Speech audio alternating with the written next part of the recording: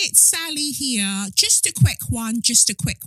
If you like this really sweary podcast by Kelechi, do remember to rate and review Say Your Mind on Apple Podcasts, okay? Now for the very urban intro music.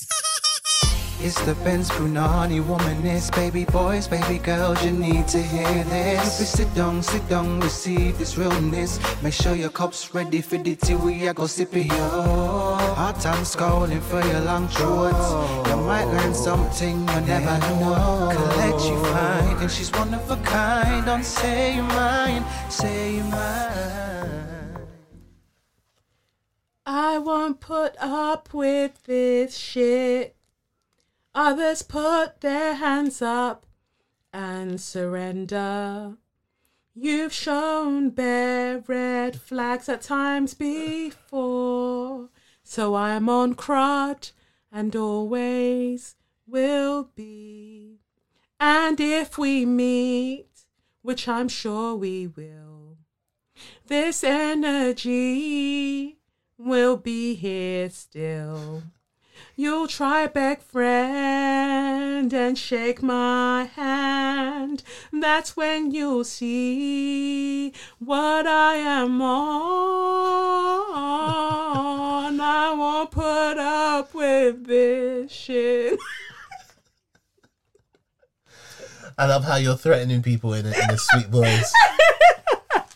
I love it. That was Will Young, right? Okay, we can go.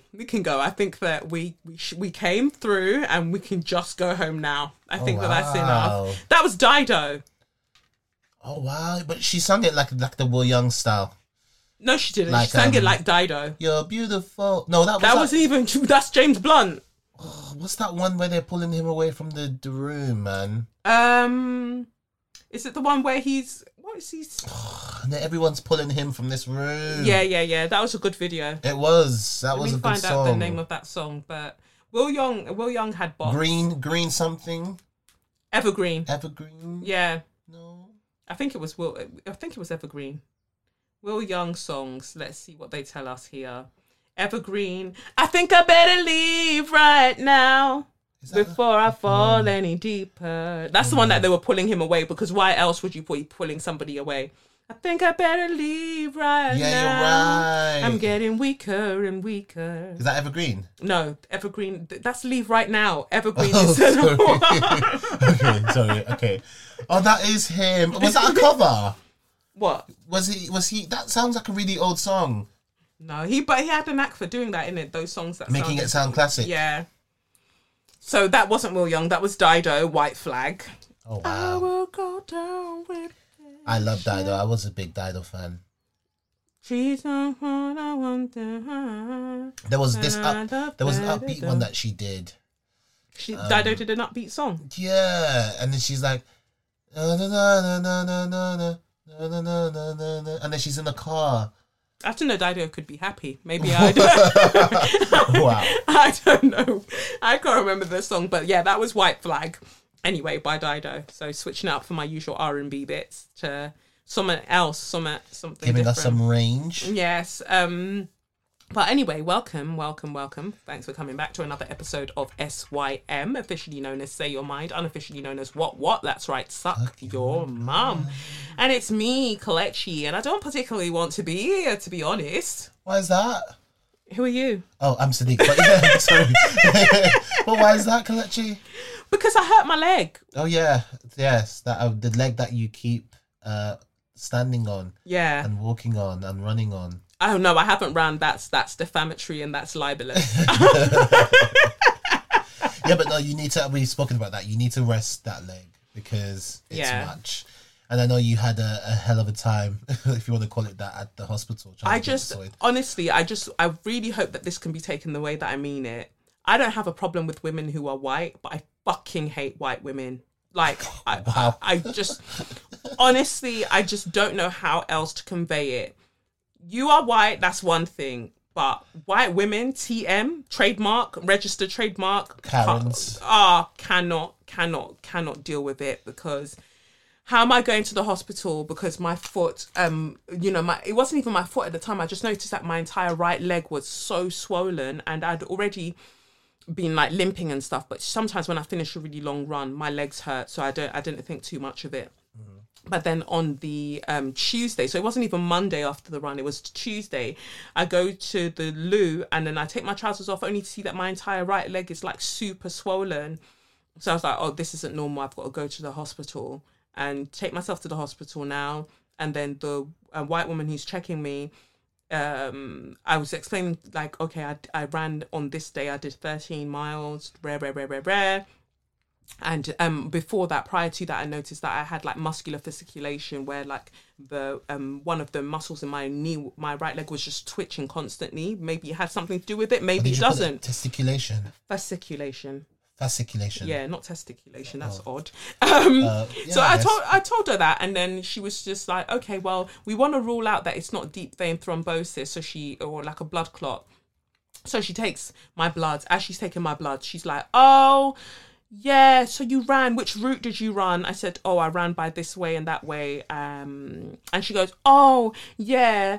Don't you notice, like, by those parts, there's always protests. People always protesting something. It's such an inconvenience. Like, what are you always protesting? Like, life isn't that hard. Whoa. What are you always protesting?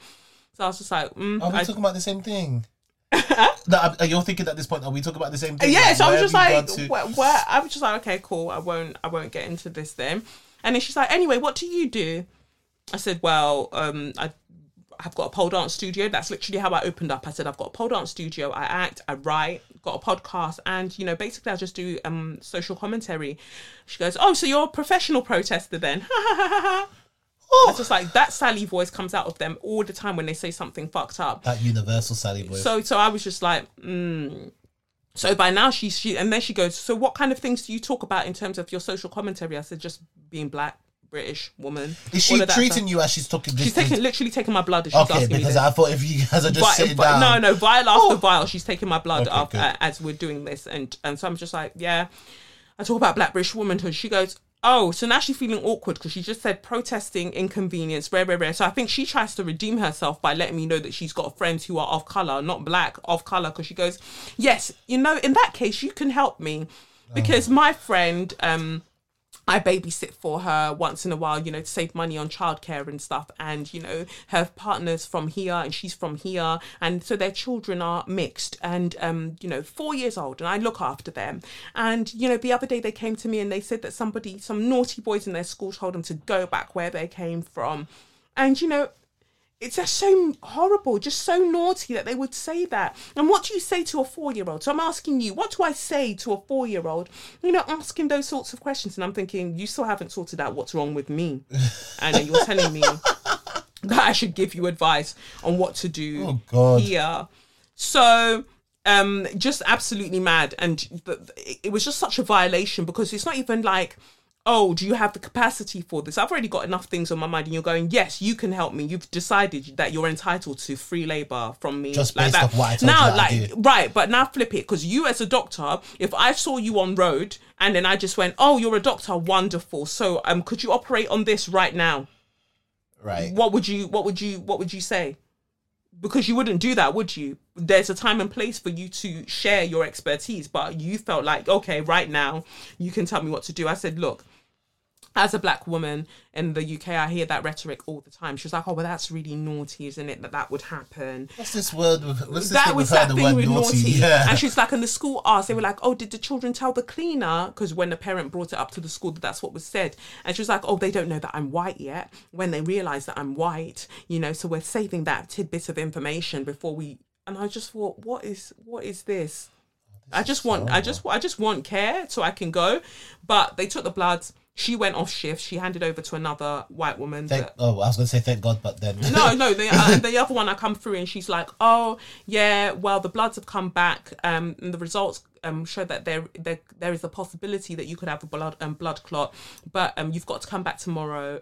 There's no appointment. Just arrive at 8:30 and somebody should see to you. And this is all during a week that I'm still settling Lev into nursery and things like that, all on a very, very painful, swollen leg. Nobody knows what's wrong with my leg. It could possibly be a blood clot, but go home and come back tomorrow then and take these thinners. If it's not a blood clot, then you just stop taking them. But if it is, they'll help to thin your blood. And if you notice blood in your stools or you start coughing up blood, then of course come back. Oh, because it's that easy, I should just come back.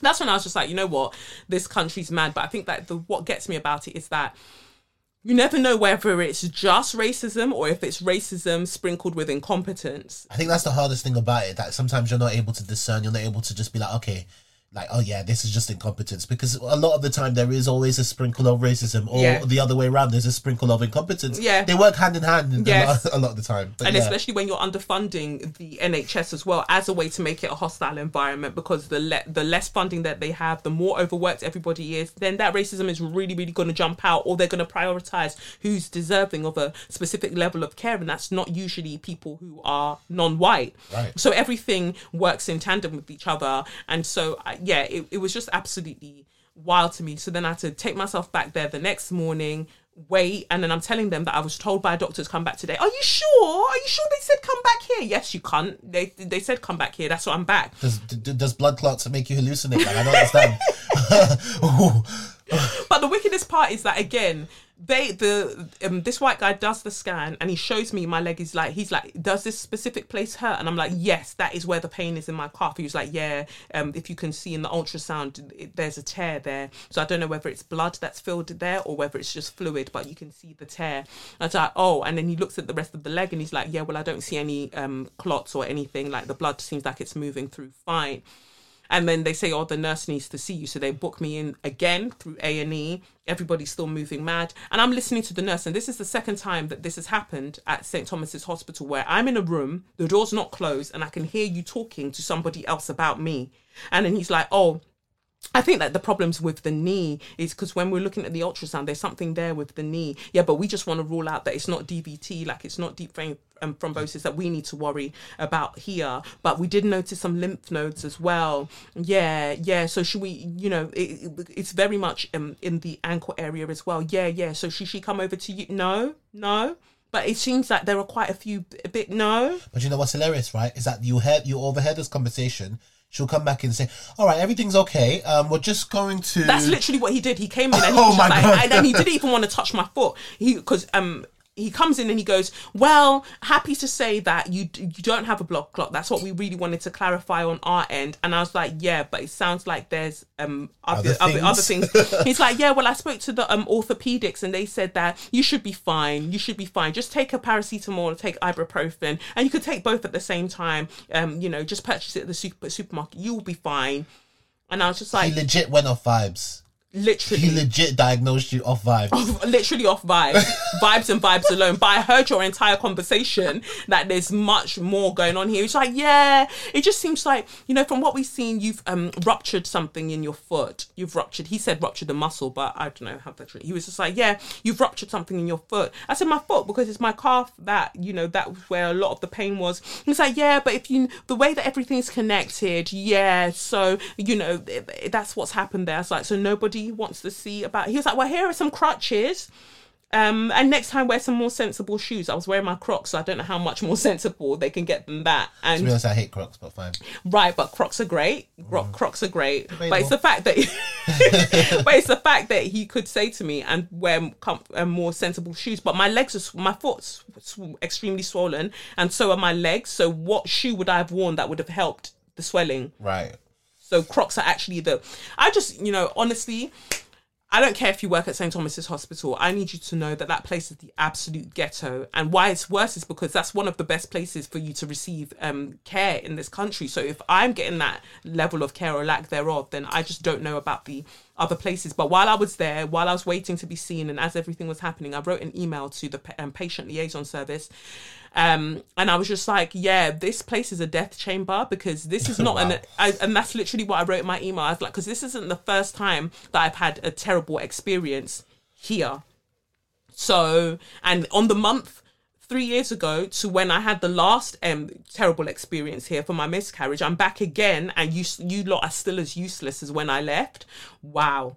wonderful. But then when I said the first time, when I wrote in, and there's, you know, episodes covering that, when I wrote in and I said that I was treated this way, clearly because I'm a black woman, the head of Women's Health or whatever the fuck wrote back and said, oh yeah, everything that you said happened definitely did happen, and we're so sorry for that, but we're disappointed that you'd think that it's anything to do with race, because, you know, we've asked the doctors and, you know, they don't think it's anything to do with race. Oh, because they were literally going to say to you, yes, because she's a nignog. That we did that. That's why we did that. Such a useless investigation. Oh, were you racist to her at all? No. Oh, okay, no worries. That's it. Investigation closed. So I really, really hate that. But I think what I hated the most is that now I've come online to say, you know, this happened. And I don't know whether people's reading and comprehension skills are up to par, because I wrote something like that and numerous white women jumped into the comments and they were like, yeah, I had the exact same experience. It's incompetence, you know, it's a hatred of women. That's the issue. Did they also ask you to explain racism? Did your doctor also ask you that to or demand from you to help her solve racism? Did that happen to you? Oh, heavens no, I didn't have that experience, but otherwise it was similar. So therefore it's not similar. Because you can't take one thing out of it and be like, boom, yeah, it's the same thing. If I took yeast out of Puff Puff, it's no longer Puff Puff, is it?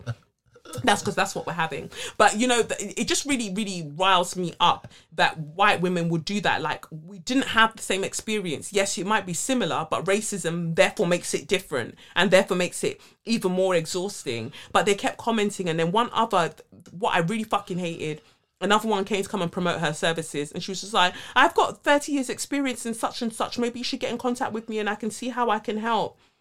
I don't know. Tried to plug herself. Literally tried to plug herself in that moment. Other people were like, oh, you need to write to this service and you need to do this and you need to do that. Did you not watch the video? I literally said that I've already contacted people. I've already said that this isn't my first time at this rodeo, unfortunately. And I know the people that I need to contact to complain. I'm just letting you know of the experience. Oh, we shouldn't just be sharing experiences online. You know, we should be taking action. I am taking action, you fucking prick. Listen to the words. Hence the email. So yeah, I that whole experience made me go, you know what?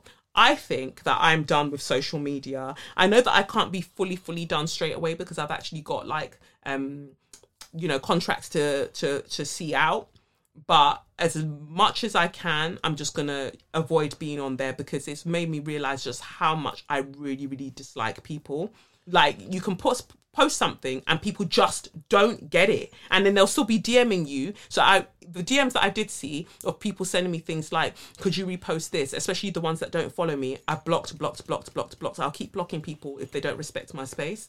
But yeah, it's just really, really wild. It made me really see how I really can't stand white women. Not women who are white women TM. I get it. And even with this thing about social media, I always advise everyone, I say, look, everyone should be taking regular breaks from social media.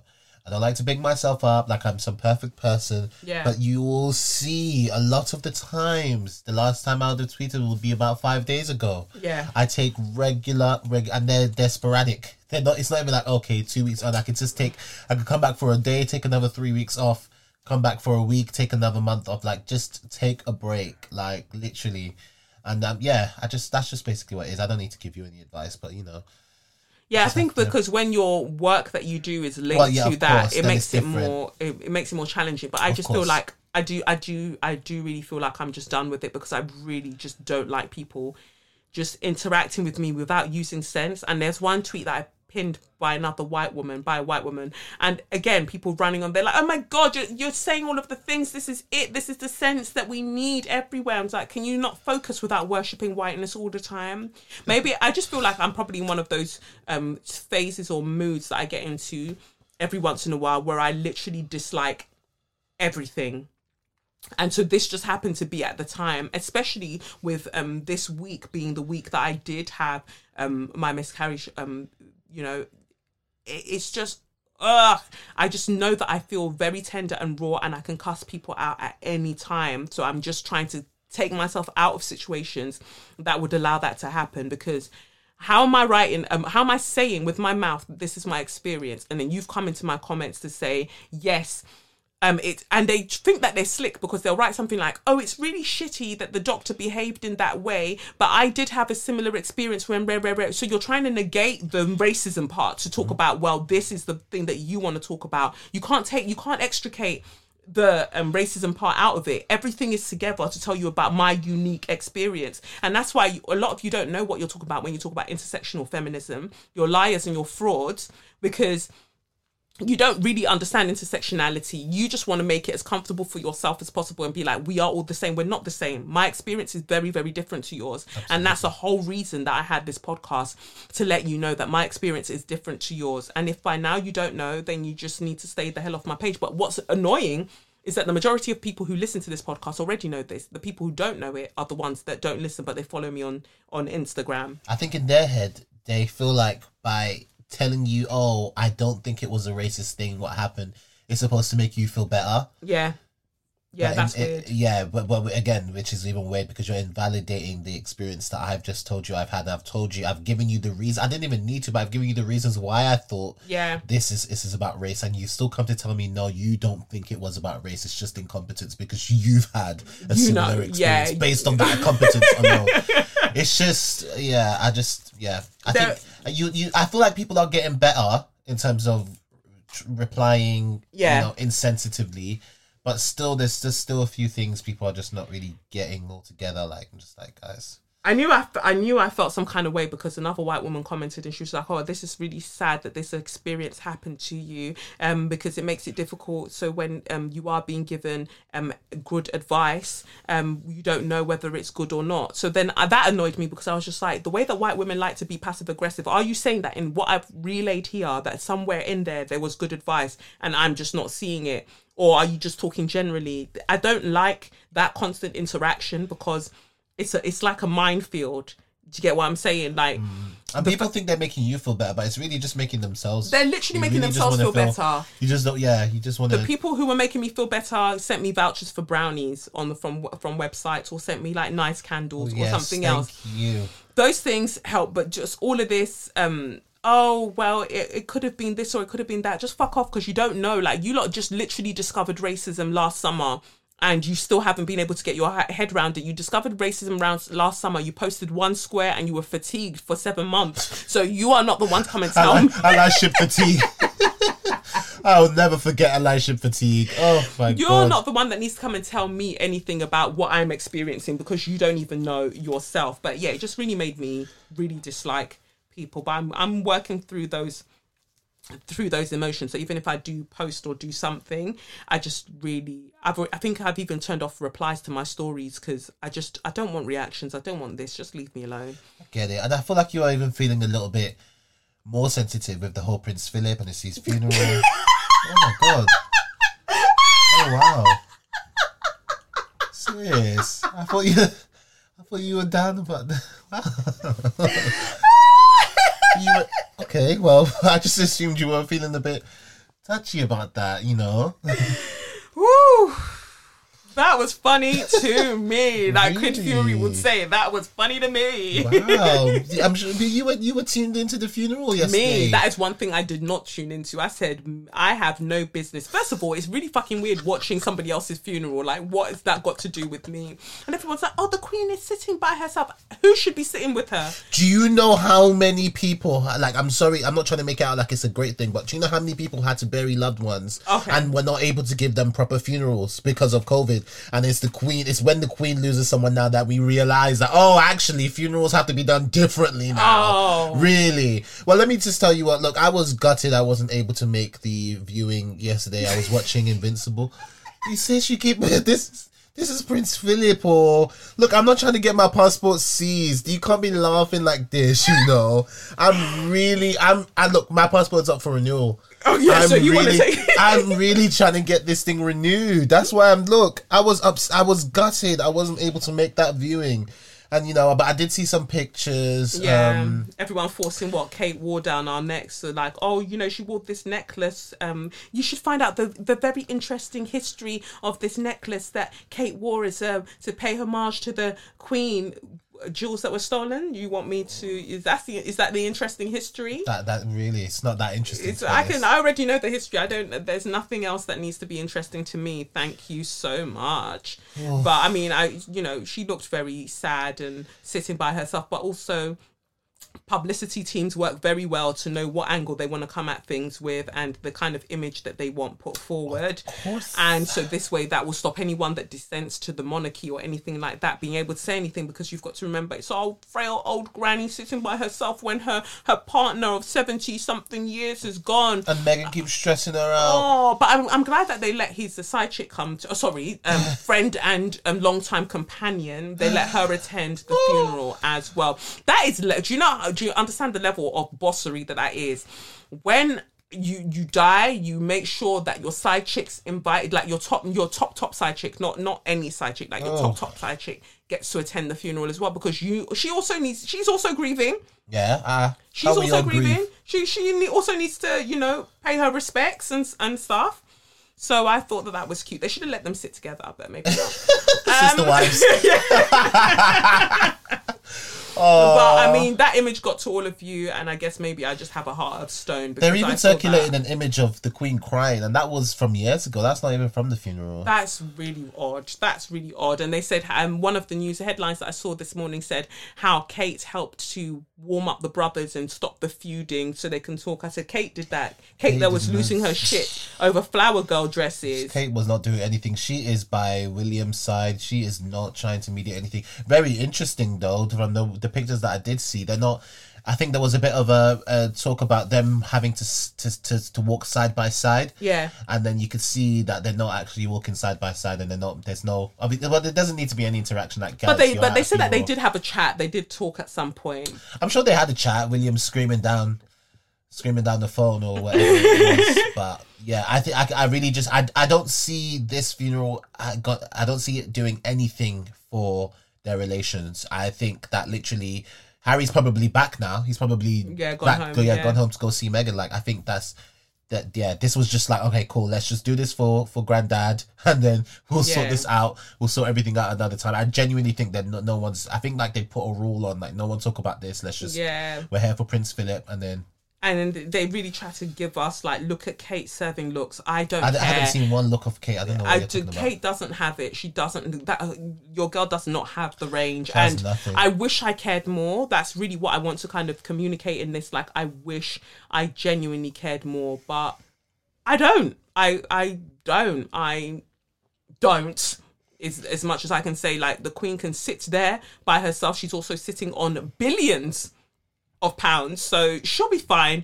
She could use her money to wipe her tears, as far as I'm concerned. Got nothing to do with me. She'll be fine. They were together for 73 years. I mean, how much fucking do you want to be fucking? Oh my god, 73 years. That's enough. What's enough? It's enough. Look, he lived a great life. 99 years of age, lived a great life. Yeah. It was good. I mean, like I said, I was. He enjoyed at the expense of some of your ancestors. So please, it's time. Let him go. Let him go. Let him go. We don't want the monarchy no more. They were doing a survey actually, and loads of us apparently want the monarchy to skip Prince Charles and go straight to because I think Charles wants that as well. He just wants to enjoy his life. I don't even think he wants. I think he's the one that voted, to be honest.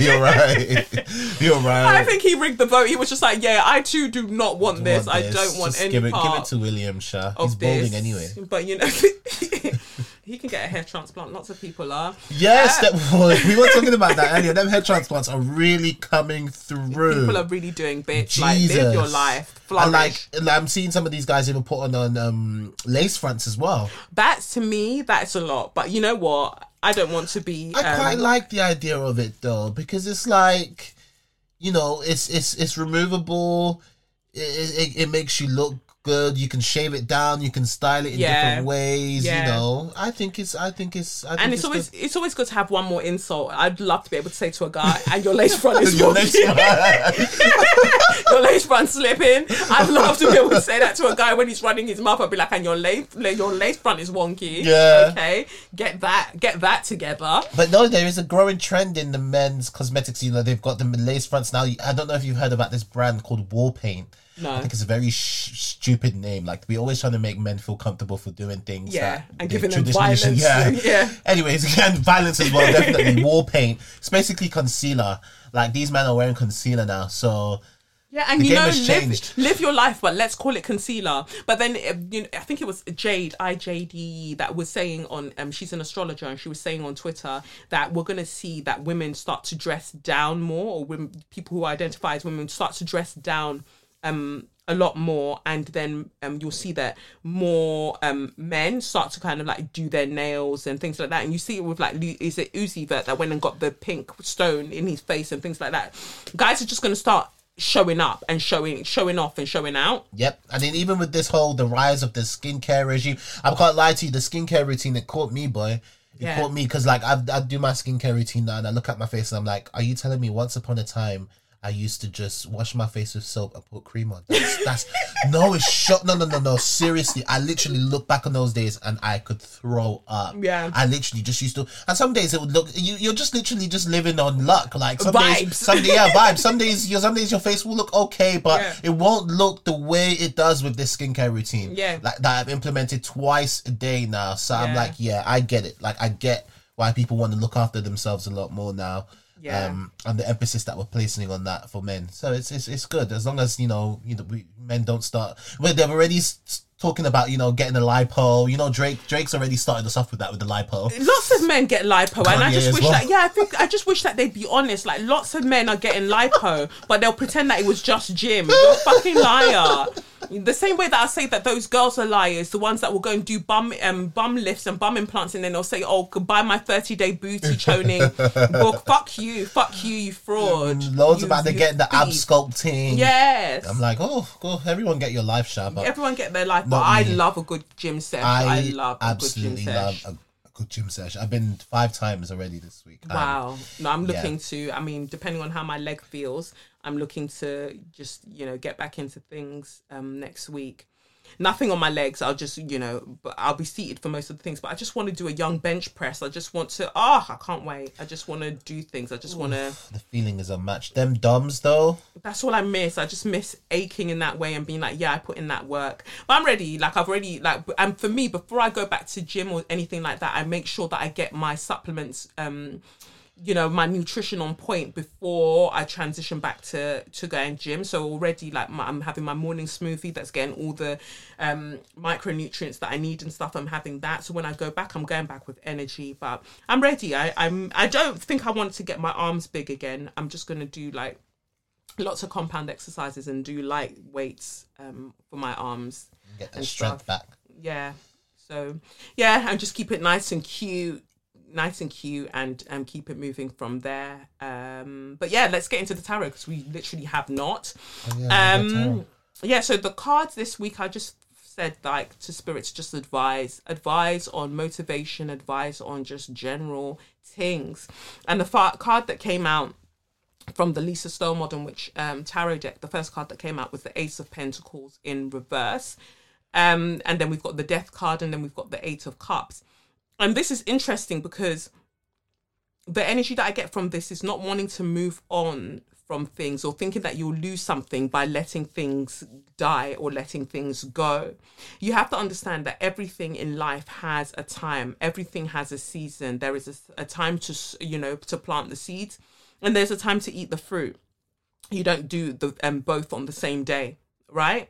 So it's understanding that you're not losing anything. Like life hasn't stopped. You're not being punished for anything because things aren't happening at the speed that you would like them to happen. Understand that there is a season for everything, and anything being rushed to happen before its time won't serve you. There won't be any sustenance there. Let things, as triggering as the term sounds for a lot of people right now, especially during this panoramic, there are certain aspects of life that you have to let go of, that you have to let die. And I think that it's not so much necessarily like with career things as well. I think it's sometimes to do with ourselves, sometimes without realizing it. And I feel like for me, there's a lot going on in my 12th house at the moment as well. And that's like the subconscious and things like that. Sometimes a part of you is going, is leaving, is dying. It served its purpose to help you get to the point where you are in your life now, and you start feeling grief or mourning out of nowhere, and you don't know where it's from, and you're just like, bro, why do I feel so sad? You're just like, why do I feel so sad? But you need to understand that even you, every element of what makes you, things regenerate, things change all of the time, right? And it's to allow the grief to take place, is to allow that mourning of who you thought you were and and the kind of person that you've outgrown. You've got to let that part of you go to welcome in another aspect of you. And it's embracing every aspect of you as well, because sometimes I think like we look back on things that we've done in the past and you're like, oh, cringe, that was so horrible. Why did I do that? Oh my God. But you did the best that you could do at the time. You did the best with what you had at the time, right? And this is why you're here now. If you're listening to this, you're clearly on a journey of self-exploration.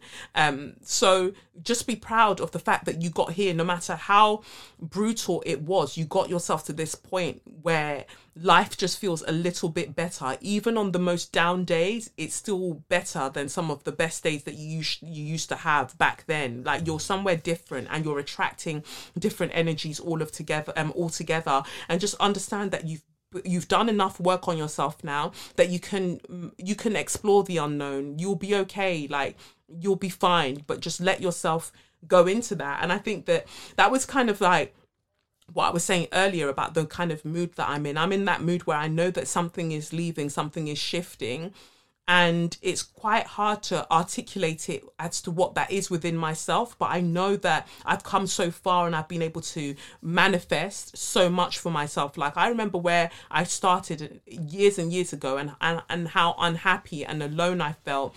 And sometimes I still feel lonely, but I know that I've come so far and I understand myself a lot better. So even if I'm moving on to another stage that feels scary because I feel like I'm exposed to much more, I know that the me that got me this far will be able to handle those challenges as well. And I was listening to that song by, I've forgotten the name of it, but it's a gospel song. I'm going to find it on my Spotify now. But the words that kept coming, and I only wanted to listen to that song, was one more day, one more step, I'm preparing you for myself. And if you can't hear my voice, please understand. I am the Lord, I see you, and yes, I understand. I probably messed up the lyrics, but it basically says,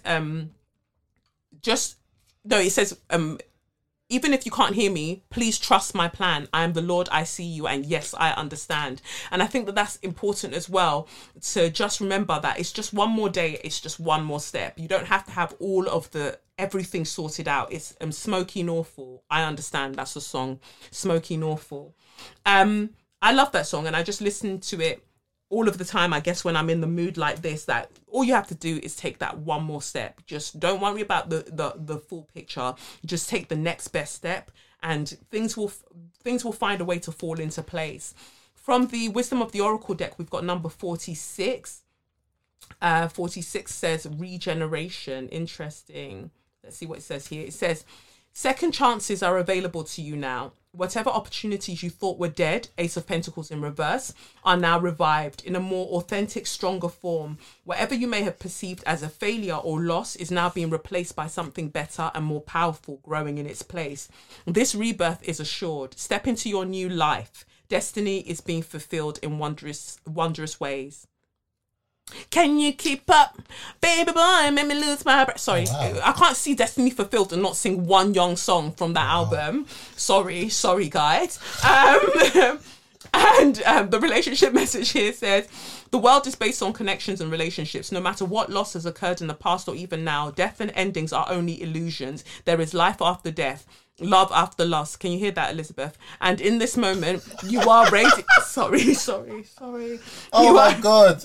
You are radiating the regenerative life force energy that makes you irresistible to love in all forms. Now is the time when you will see evidence of this new emergence. Can you feel it? Love is rising up to greet you. Venus is now in Taurus, so you make use of that, like make use of like knowing the love that you want, finding grounding in the love that you want and going for it.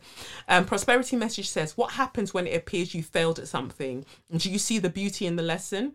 The understanding that arises from difficulties, like a seed that lies dormant for a time, then once it germinates in your subconscious, it pushes through into your awareness. It is becoming apparent that there is a new you. Oh, drag me.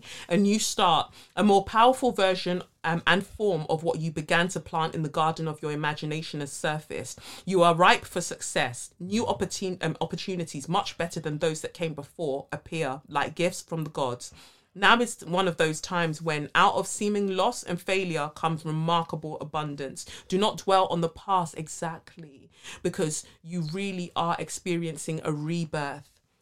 And somebody that has so many Scorpio placements, and all of those Scorpio placements seem to want to reside in my 8th house, I can tell you that rebirth is something that I know well. Dying and being reborn is something that I know so well. I was literally sitting down the other day thinking about how many times I've regenerated into a new version of me, and understanding that there's no shame in any version prior to this, because they're all facets of me, you know. And I feel like in our human form, we are merely like prisms for the light, God's light, for the light of divinity, and how that light refracts into the kind of like reality that we see.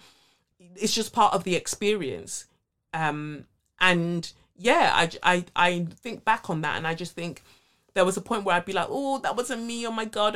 But this year, especially with what happened with that Higgy Hagger at Woman's Hour and everything else, has shown me that I'm one person that will always own every aspect of me, and the things I've gotten right, the things I've gotten wrong, because I understand that the journey that I'm on is only to be the best expression of God's love that I can be in this life. And any motherfucker who's not on that path with me can go the fuck on, right? So it goes on here. Protection Message says, endings come in many forms, and now is the time to stop holding on to what must die so that something better can take its place. Nature's cycles include disease, decay, death, and regeneration. Let whatever isn't working in your life die. Don't be afraid to face the fact there is no need to struggle or grieve. Whatever your query, let it go. You're about to be reborn. It's so, I know it's scary. And from the Spiritual Seasoning for the Soul Oracle deck, we've got the card, You Are Already Whole. It's important to remember that as well, that no matter what's happening, that you feel like, oh, things are being torn away from you and everything feels like it's crumbling and you don't know what to hold on to regarding yourself. Hold on to you. Hold on to that essence of you. That no matter anything else that's changed externally, and even the things that have changed internally, there is a part of you that has never ever changed, and that is your essence, that is your God force, that is your God self. That self doesn't change. That self remains constant, and that self knows, that self retains all of the power and knows that you can do this. Like, you can make it through whatever the fuck is happening right now. You can make it through this change, because the more that you change, the closer you come to that God self, the closer you come to that very essence of yourself, and you've just got to hold on. Then I used the Zenju Earthling Manuel Black Angel card deck. That I used to use at the very beginning of the podcast. I like to bring it back every once in a while. And the card that came out today was the Teacher. Bring it to the owner, Dexter Daps, but there is no need for that right now. Teachers Vibes Cartel, I'm really sorry. Anyway, it says here, you are both learning and teaching life. On the waking path, ancestral wisdom. On the sleeping path, doubt. So I'm just going to preface this by saying that I have a feeling that this is about to drag me within an inch of my life, but let's go for it anyway. It says here, on the waking path, the teacher brings wisdom from life experiences. You trust the wisdom in your bones and impart this wisdom to all. You hold the lessons in life as wisdom we can embrace no matter who we are. Your lessons or sermons evoke deep thought and a thirst for more knowing about the nature of this life. You tell us stories by which we can learn who we are. You connect us to our natural indigenous self that existed before our birth. As a teacher, you encourage discovery. You urge us to go and look beyond what we see with our eyes. You can dispel confusion and make sense out of the puzzle of life. Your essence is to help us realize our own capacities to fly. You stay on your waking path by knowing that you must also remain a student in order to teach. I always fucking say this. Wow. As an awake teacher, you are a mentor, a parent, and a holder of wisdom. On the sleeping path, people may discover information in your teachings that can disrupt their lives. Your teachings can touch the core of a person's being, so your wisdom may be challenged. Avoid letting the challenges create insecurity. Avoid letting the challenges create insecurities for you and keep you from valuing your ability to teach important lessons. Doubt can suppress your teaching nature and keep you on the sleeping path for far too long. For our survival, continue to share your wisdom. Hold your wisdom as sacred intelligence. Know that you have an innate sense of what wisdom should be shared. To receive a challenge to what you know is to receive an opportunity to affirm your wisdom. Let go of shame, embarrassment, or doubt of knowing so that you of not knowing, so that you are open to a higher potential of teaching. As a teacher, not knowing brings more wisdom. Remember, your horizons lie far beyond most people. Oh wow. Woo! Wow. Wow. When you stopped in the middle of that, I was like, yeah, they are dragging you. Wow. A lot of the times it's just self-drags, isn't it? It's literally a podcast of self-drags, because what the fuck? I mean, thank you, Spirit, but at the same time, can I catch a break?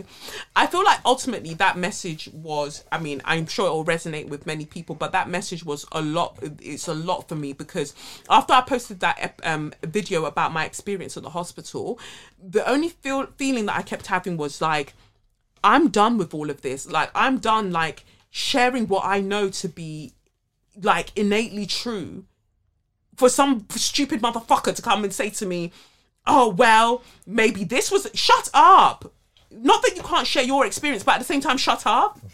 I love that. Share your experience, but shut up. Because it's always in my space that you want to do that. It's always here. It's always here that you want to do that. Why?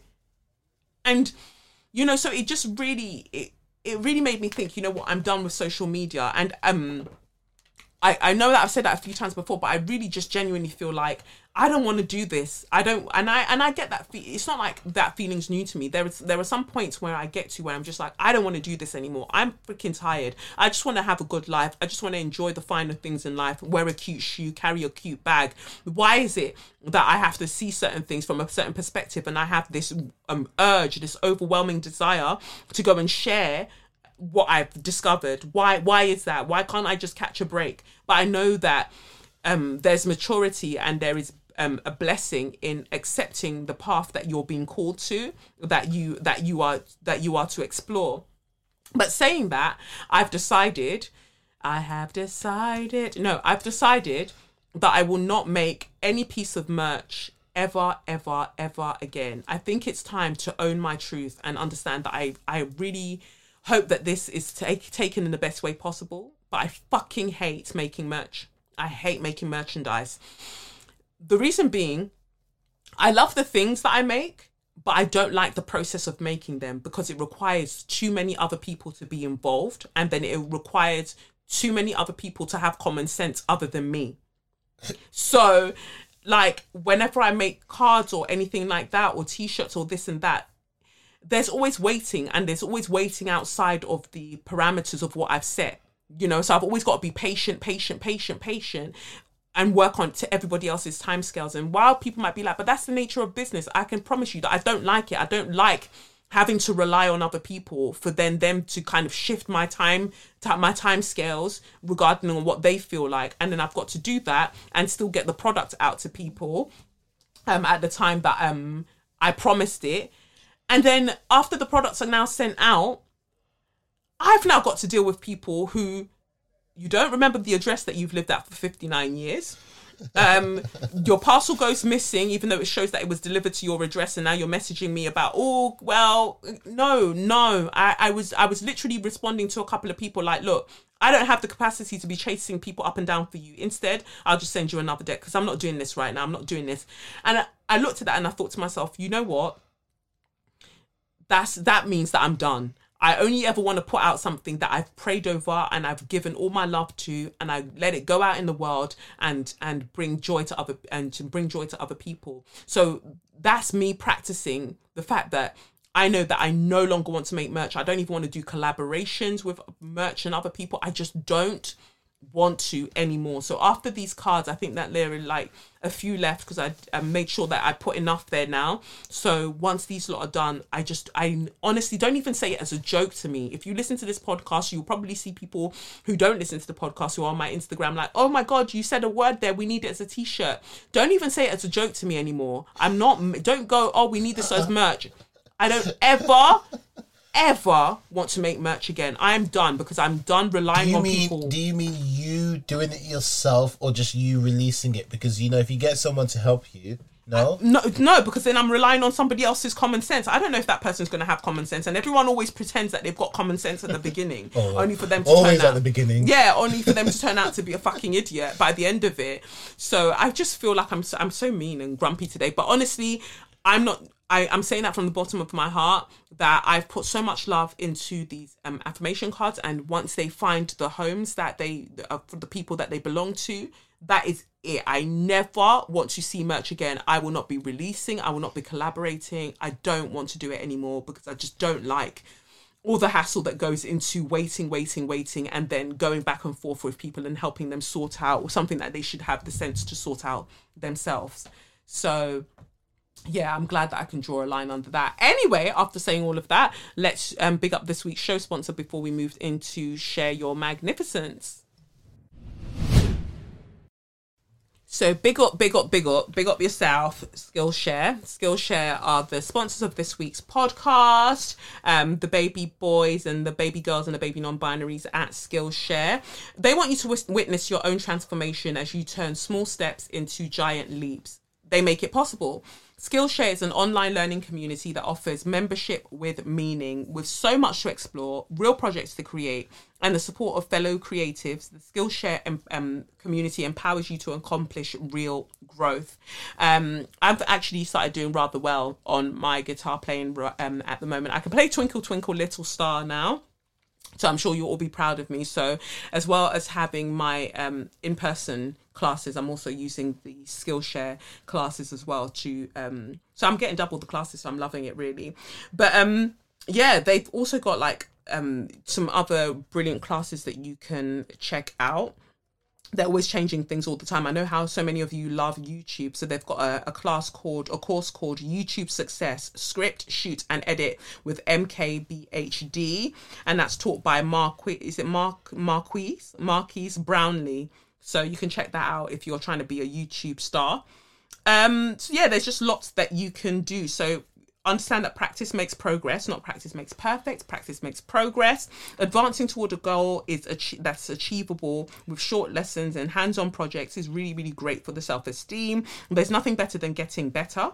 Accomplishing growth is extremely satisfying. So do something today that you couldn't do yesterday with classes designed for real life. Skillshare is also incredibly affordable, especially when you compare it to pricey in-person classes and workshops. So an annual subscription is less than $10 a month. So go and get your life. Explore your creativity at skillshare.com/straws. That's skillshare.com/straws and get a free trial of premium membership. That's skillshare.com/straws. Let's get on with Share Your Magnificence. So this week for Share Your Magnificence, I am interviewing the gorgeous Natalie Morris, who has her book out called Mixed/Other, exploring mixed race identity in Britain and, sharing her personal experiences as well as having interviewed other people of mixed heritage about their experiences too. And I just thought that it was important to kind of get that voice onto the show, especially since, she's got this book out. To talk about it in a way that sometimes I don't think is necessarily talked about. So I hope you enjoyed the interview and I'll catch you in a bit. Natalie, congratulations on the publishing of your book, Mixed/Other. Thank you. I feel amazing. I'm like, Everything feels very surreal. I can't quite believe I've got it over the line. It's been a very tough year for numerous reasons. And I just, there were many points where I've doubted myself, doubted my ability, doubted whether I would get to this stage. So it feels absolutely just phenomenal to have it out in the world and to see people sharing it and starting to get in touch with their feedback and stuff. It's, as a writer, this is what you live for. You want people to read your stuff and to start conversations. So I'm just buzzing that I get to do that. Yeah, because writing, so how does it feel? Because you write for newspapers, you write the Metro, and you've got this great career and you've been writing, but suddenly you're putting part of your heart. Obviously you're still using the kind of investigative aspects of your career, because you interviewed 50 different mixed race people, mixed heritage, to contribute to this book in one way or another, as you formed this story while sharing of your experiences with us as well. But how does it feel moving from the kind of I'm writing for a newspaper and then I'm actually writing for my life?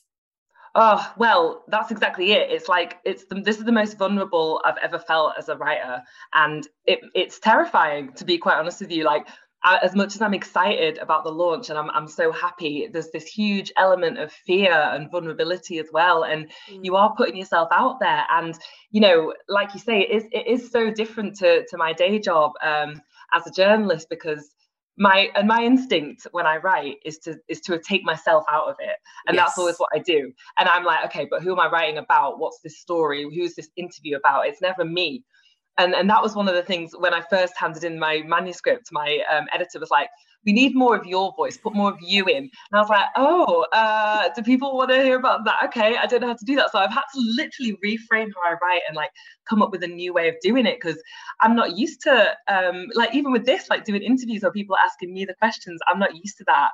So I've had to reframe it and be like, right, people want to hear about you a little bit now. So, but like you say, it's about so much more than my story. That is something I was really passionate about, because my story isn't enough. There's no singular story that can explain this in the broad way that I wanted to. So it was so important to me that I spoke to lots of people, and the research, I spoke to 50 people over the course of a year. About 20 of those interviews are actually in the book. So I just wanted to get a really broad range. So it is me, but not too much me in the book, because I couldn't cope with it just being about me. But it would be too much stress, if anything else. So why, and you have it with journalism all the time. It'll be like, why now? Why this? Yeah. But for you, why now? Why this? Obviously, I feel like I know, but for people out there, I think it's not a case of now, it's a case of we've been crying out for this conversation, for a lot of these conversations, for a long time. This is something I've not just suddenly got an interest in this issue. This is something, this is my lived experience, this is my life, this is something that's always been with me since I was old enough to conceptualize it as a thing. But I think now it makes sense. These conversations are finally happening in a better way than they ever have before. They're happening on much more mainstream platforms, and I think that can only be a good thing.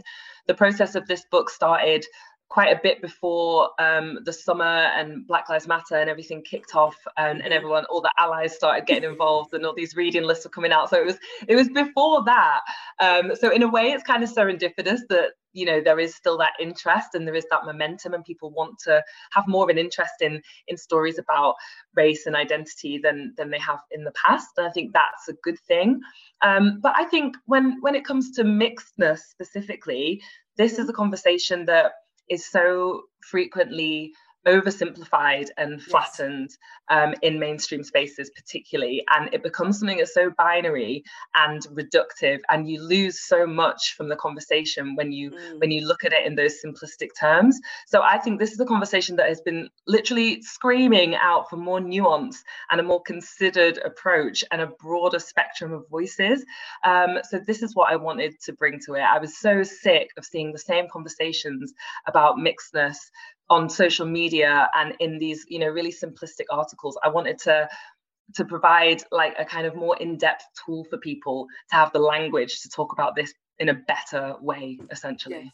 Yeah, and that's definitely what you bring to it. And like you say, it's been long overdue. And I do feel like some have tried, but again, it's that oversimplistic way of kind of bringing it forward, where we're either only holding on solely to like this idea of the one drop rule, and not, we're not expanding beyond that and really looking at what does it mean to have proximity to whiteness. Because what I love is that you're not just here going, you know what, I'm going to talk with, because again, like you say, the false binary that's created when we talk about being mixed race. Usually what people are talking about is being mixed with white, and I love that. I read, upon reading the book, I actually read a piece that you wrote recently where you talked about the fact that when we're talking about mixed identities, we're usually talking about being mixed with white, and then we're talking about that proximity to whiteness. And so when you get that compliment, and you're suddenly seeing interracial couples, families shown in adverts, and you're seeing like mixed race people being lauded on all these advertising campaigns, it feels like progress, but it's not. Could you expand on that for us?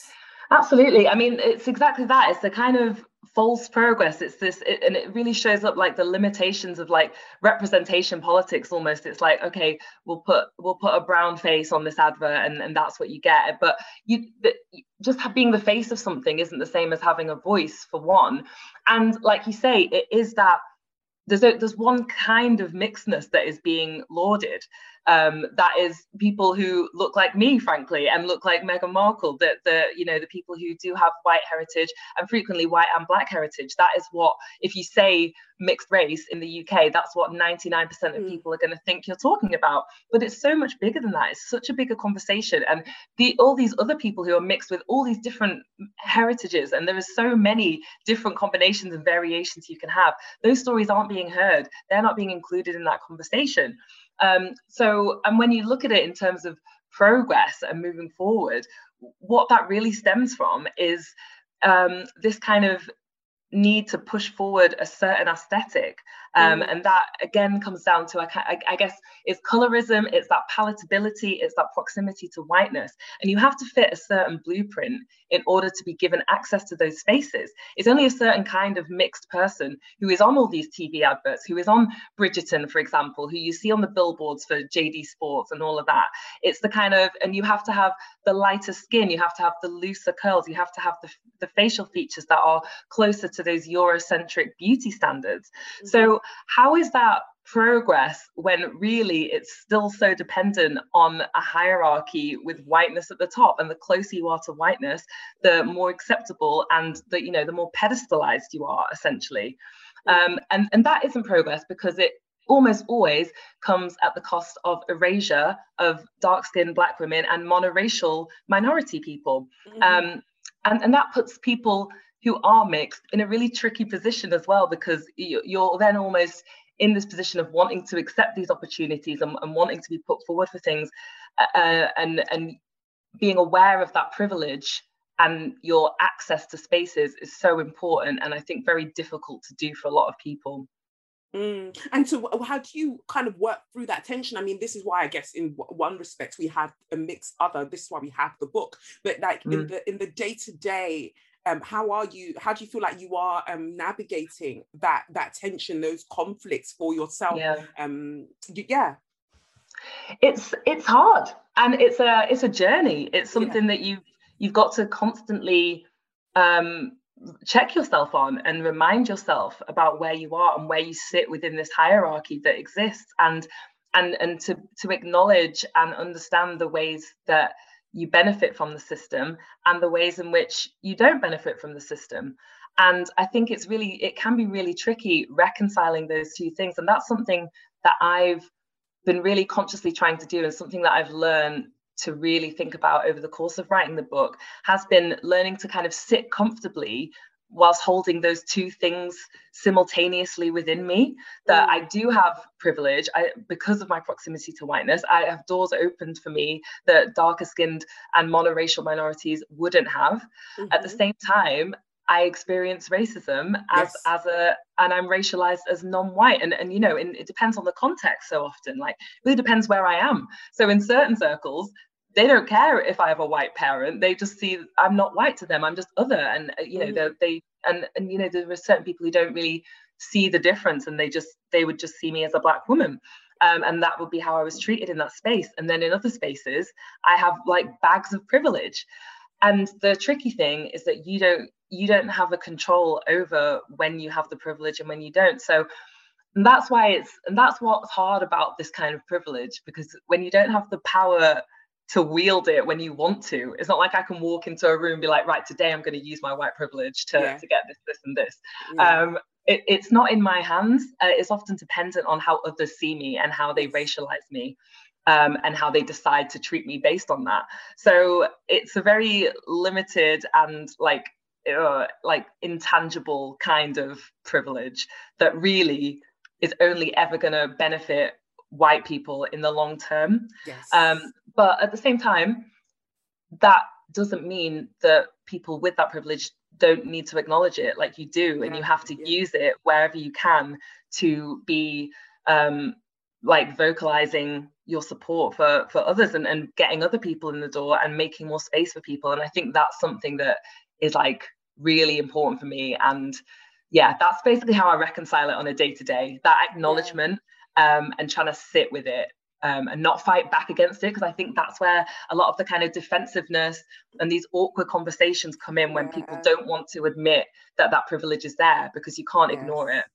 Yeah, and I think that's what a lot of people have seen. And you know, I was mentioning to a friend, and I was just like, oh, I'm gonna read this book, and they were like, oh, again, so we're having another book about this, and I was just like, actually this one's different, because you know, we're not, it's that idea of flattening. We aren't flattening the conversation and going, well, actually we're all the same regardless. We're going, no, there are differences, and let me point out to you where those differences are, but what do we do with it? What do we do with it when we see all of these things happening? So I just think, you know, I just have to say a massive congratulations and a well done to you for bringing this to the fore and bringing it forward in such an honest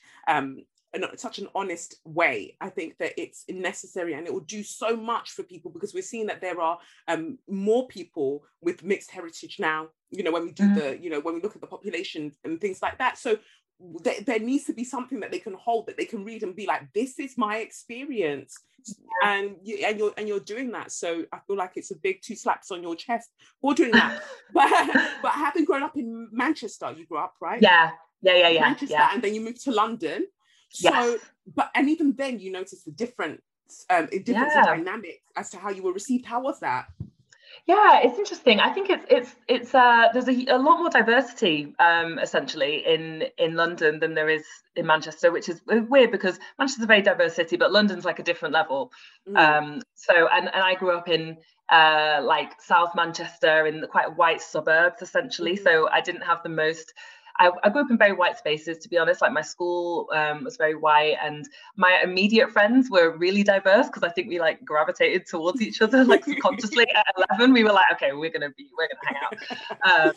But wider than that, there wasn't much diversity. And then when I moved to London in my early 20s, I've been here almost 10 years now, which is crazy. And I think since moving here, joining the world of work, and I guess just the conversation changing over the last 10 years as well. I think the conversation has really changed. And it was something that I was a very stark thing, in that when I was growing up, it wasn't trendy or like attractive to be mixed. Like, there wasn't this thing of, oh, I'm on social media and look at all these amazing mixed models and hashtag mixed babies and all of this. Like, that wasn't a thing. Like, it just this is a new phenomenon in a sense. So when I was growing up, I didn't get the sense that how I look was a way that anyone was trying to aspire to. That just wasn't the case.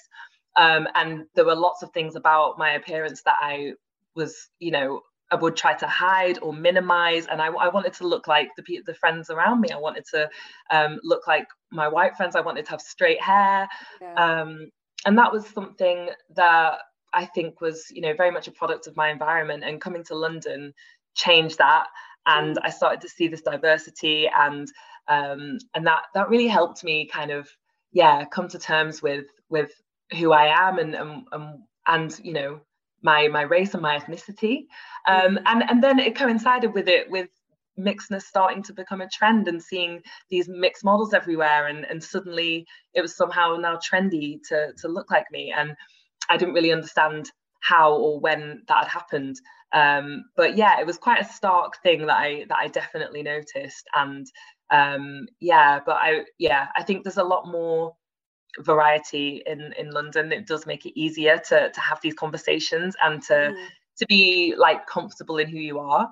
It was the first time I moved to London and I stopped getting my hair relaxed and I started having I went on my natural hair journey, and it was cute. I had like my little baby fro going on, and figured out and found all the black hair shops in Finsbury Park, and I was like, yes, this is amazing. This is what I've needed. So yeah, it's been a good journey for me, and yeah, I love living in London. I love Manchester too, but London is pretty much home for me at this point.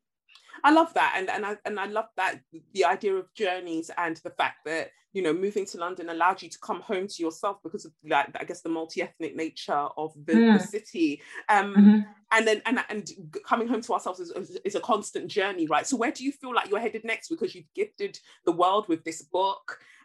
Where are you moving through next? Because conversations don't stop, like, no, you know, and we don't stop. So. Oh yeah, we don't stop, and I'm my mind is very much like, okay, what's next, and I'm trying to give myself some time to enjoy this and to be in the moment and to be present and to have this conversation, because I want to keep having it. Like, putting the book out there is one thing. I want to push it forward. I want to make sure these conversations are continuing to improve and to be better, and that we equip more people with the tools to talk about this wherever we can. So I want to keep pushing it, keep doing chats about the book, getting over my own fears of talking about myself and talking about my achievements, because I hate doing it, but it's a good thing. So I'm trying to really enjoy this moment and really be present for it, and then we shall see. We move and we see what the next conversation is. I think I'm going to have a little break from writing about myself and putting my own stuff. It was a big thing to do. There's a lot of personal stuff in there, and because there has to be, and I think it's a really important part of the book. But it's that's taxing. It's a taxing thing to do, and particularly in the culture we are, where, you know, every time I log onto Twitter, I'm like, oh God, like, what's it going to be today? Like, it's a wild ride. It is absolutely wild. So I think I want to keep the conversation moving, and we'll just see what else comes up. This it's constantly evolving, and, you know, more and more people are interested in it. So if we can just keep this momentum and keep having these conversations, I think that's the most important thing. Definitely. And you touched on it there, because you shared you know, very personal aspects of your life within the book, right? And we know what social media can be like, with people coming in and what kind of self-care practices have you put in place should you have to kind of deal with some, you know, like, because it's natural, the critique and everything else, sharing this thing, moving this conversation forward. And I think that knowing what you're doing also helps the people who are reading, who will read the book, who are reading the book, to kind of know that you're okay, and that they'll be okay when they come, you know, to share their experiences. Yeah, absolutely. I think I'm having to have a lot of discipline. I'm like, this week particularly, I'm like, right, I've got a set time when I'm going to go on social media. I've already planned out like the tweets or whatever I've got to send out to do the promo. Like, that's all going to be structured. And I've just been speaking to my friends. I had a piece out in The Guardian as part of the lead up. And that was kind of a bigger platform than I'd written on before. And it like hit a much wider audience. And there was loads and loads and loads of positives, and it was great. But there were also, you know, a lot of haters and a lot of people who have opinions about it, because this is, you know, it's contentious stuff. If you write about race, you're going to get strong opinions on both sides. And I'm ready for that in a way. This is what I do in my day job. I write about race as a journalist all the time, and I've developed a pretty thick skin because of it.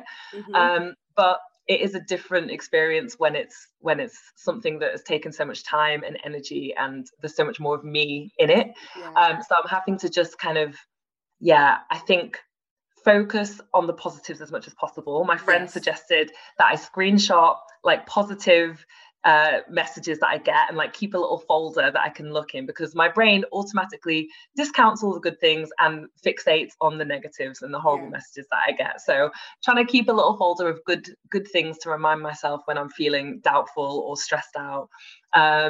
And remind myself also, one thing that a friend told me that I'm really like holding on to, it's really getting me through, is that the point of like writing and putting art into the world isn't to get people to agree with you or to get people to like you or praise you. The point is to start conversations, and that you've only failed as a writer if you don't get a reaction, if the reaction is silence. So, you know, if people are positive, if people are saying, this is, you know, I feel seen, this is my experience, thank you for putting this into words, obviously that's amazing. If people are saying, this has angered me, I'm triggered by this, I hate this, these are the reasons I disagree, obviously that's not the most pleasant experience for me, but there's a reaction there, a conversation is being started, and that is still a valid response. And what you know, that's what you want when you create work. So I'm trying to keep that in my head as well. Yeah.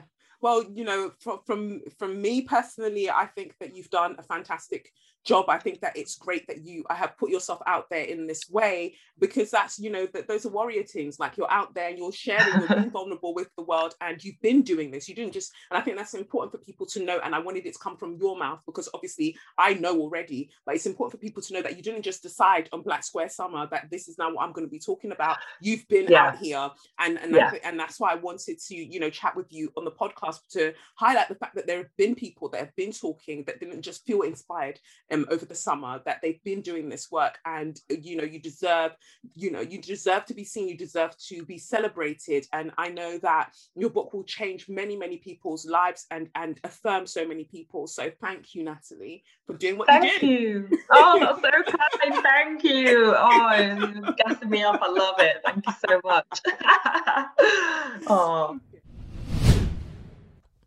So that was my interview with Natalie. Really lovely, really lovely. And I just thought it was hilarious when she was just like, yeah, I'm usually the one that does the interviewing. So hearing you know, interviewing me and asking me these questions, woo. And I can promise you I've got a very, very exciting interview that's going to drop around May. Can't tell you who it is now. Ooh. But you go and love Beyonce. it. If only Beyonce. If only Beyonce. Kelly.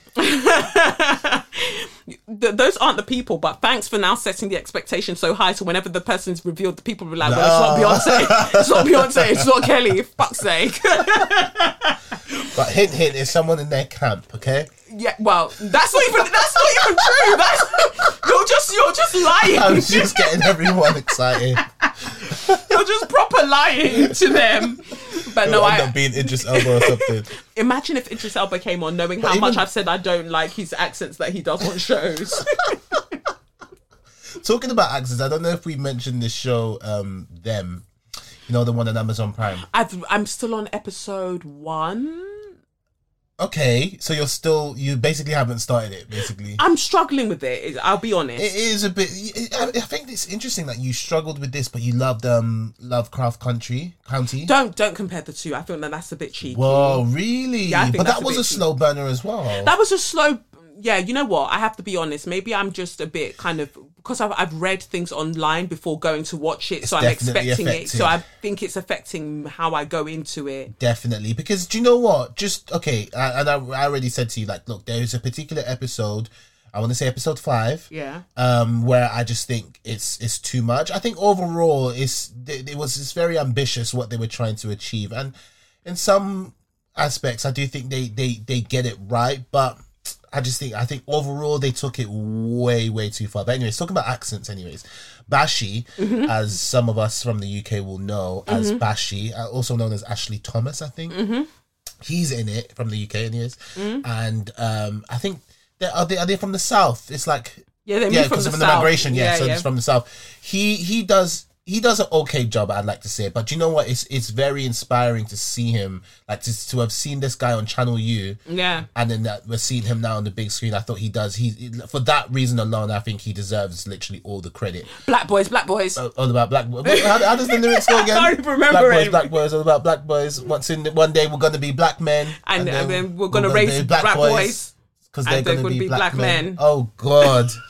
Oh wow! I just embarrassed so many people there, and this is someone that said they watch Channel U. But anyways, I just thought he did an okay job. The star for me Yeah. Gracie. About little girl. The little girl. You're just on episode 1. Watch the way she acts her fucking socks off. Even just in episode 1, I said, you, little miss, you're a little star. You are a star. Fantastic. I love that the main actor is Nigerian, Deborah Ayorinde. Yes. Love She's that. gorgeous. She is very good. Sometimes, I know this is going to sound mad, but sometimes I'm like, where did these people come from? Yeah.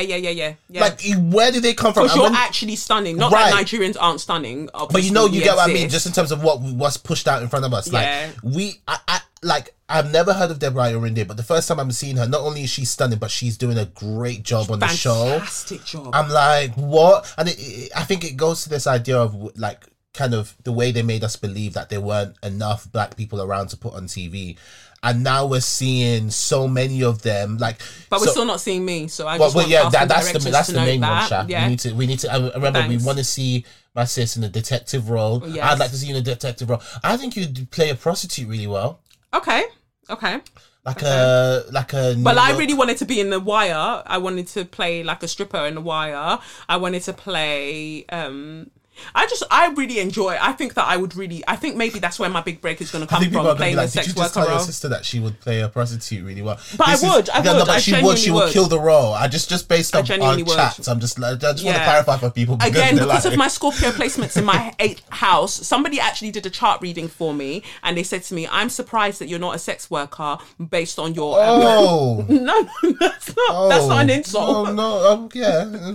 It's not an insult. No, it's not an insult. It's just. But I understood what she meant as soon as she said it. I understood. The big one to open up with. I'm surprised you're not a sex. I mean, no. Do you know what it is? I think it's the language. Her being surprised that you're not like.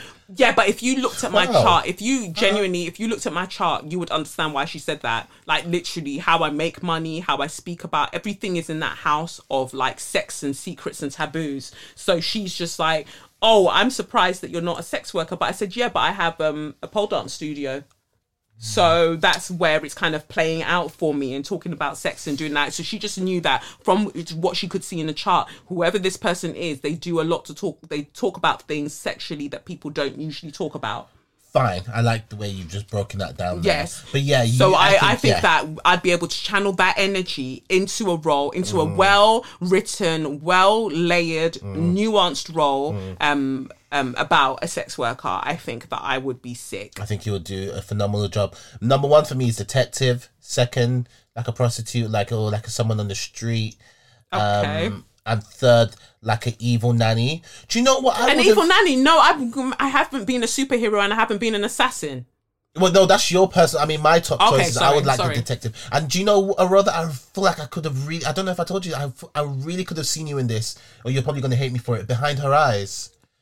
Okay, the podcast is so done. I'm done. I'm not. You're intent on insulting me today, and I don't quite know why. I'm so dead. I don't know why. I thought you could have done her justice. You asked me about something earlier before we even started. I'm like, what is going on? Why is this guy coming for me with such vim today? I thought you could have done her justice. There's no one that could have done that role sorry, let me just rephrase that. She's good. The actress who played the part, I've forgotten her name, but you were incredible. You was did really a fantastic job. But I'm just talking about the character of itself, where they've cast a black woman, but she got no black friends. There's nothing to ground her in blackness. Nothing at all. Nothing at all. It just felt very, very weird. And for the fact that her voice was then taken over by a white man, it was they didn't even consider all of these optics when they were doing what they were doing. So, and that was I hated that the boy was left by himself and then that was the end. Yeah, I left that series thinking, I hope that boy, I know it's not real, but I was like, I hope that boy's okay. That's literally what I left. That was the worst part for me. Is okay.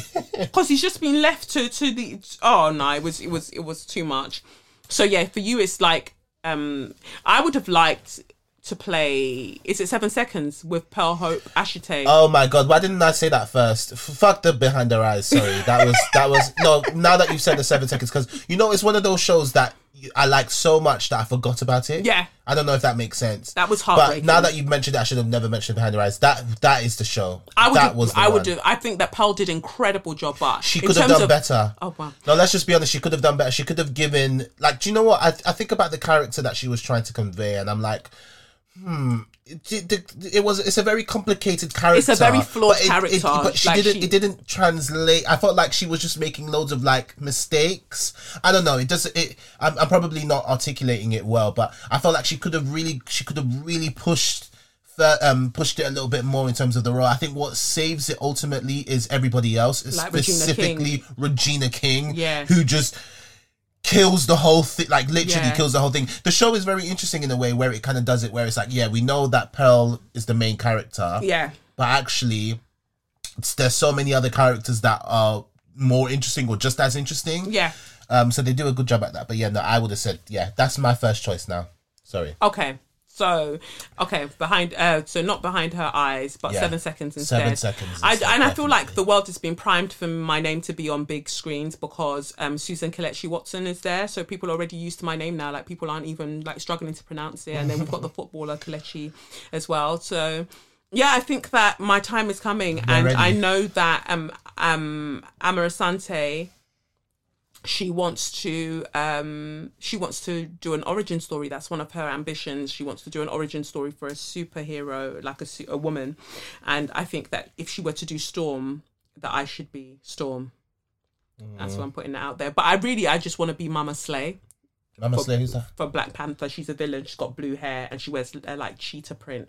Did we see her in the Black Panther? No, she hasn't been in it yet. That's what I'm saying. Because she hasn't come through yet, they should cast me as her. She sounds older though. Well, I am older now, aren't I? But but seriously, how old is she? Like? She's not old. Okay. Because Mama Slade, that does sound a bit old. Yeah, but maybe they might change her name for this. But I loved in WandaVision when Tiana Paris, her character, where you that is brought in. I love the fact that she's in it. Oh, that's her body. That's Mama Slade. Oh, definitely. I just wanted that villain. Definitely. Because she could brock up Black Panther, and that's the energy I wanted. Definitely. To go against the Dora Milaje wearing this cheetah print. That's all me. Definitely. With a blue wig, with a horn, I'm ready. Definitely. I'm ready. I hope they give Black Panther 2. I hope they give the Dora Milaje. I hope they give them more screen time, because it was quite deceptive. I think the way they put all of them on the poster.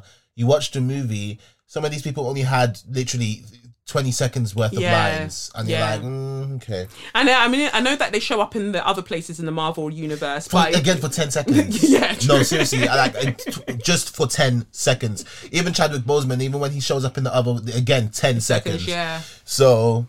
Yeah, so Mama Slay needs time. So if you work at any of these production companies, it's time. It's time. Stop wasting time and get me in. And don't ask me to send a self-tape, because I'm not self-taping anymore either. I'm not making any merch, and I'm no longer doing self-tapes because I'm tired. So she just wants to be picked. She doesn't want to audition. She doesn't want to...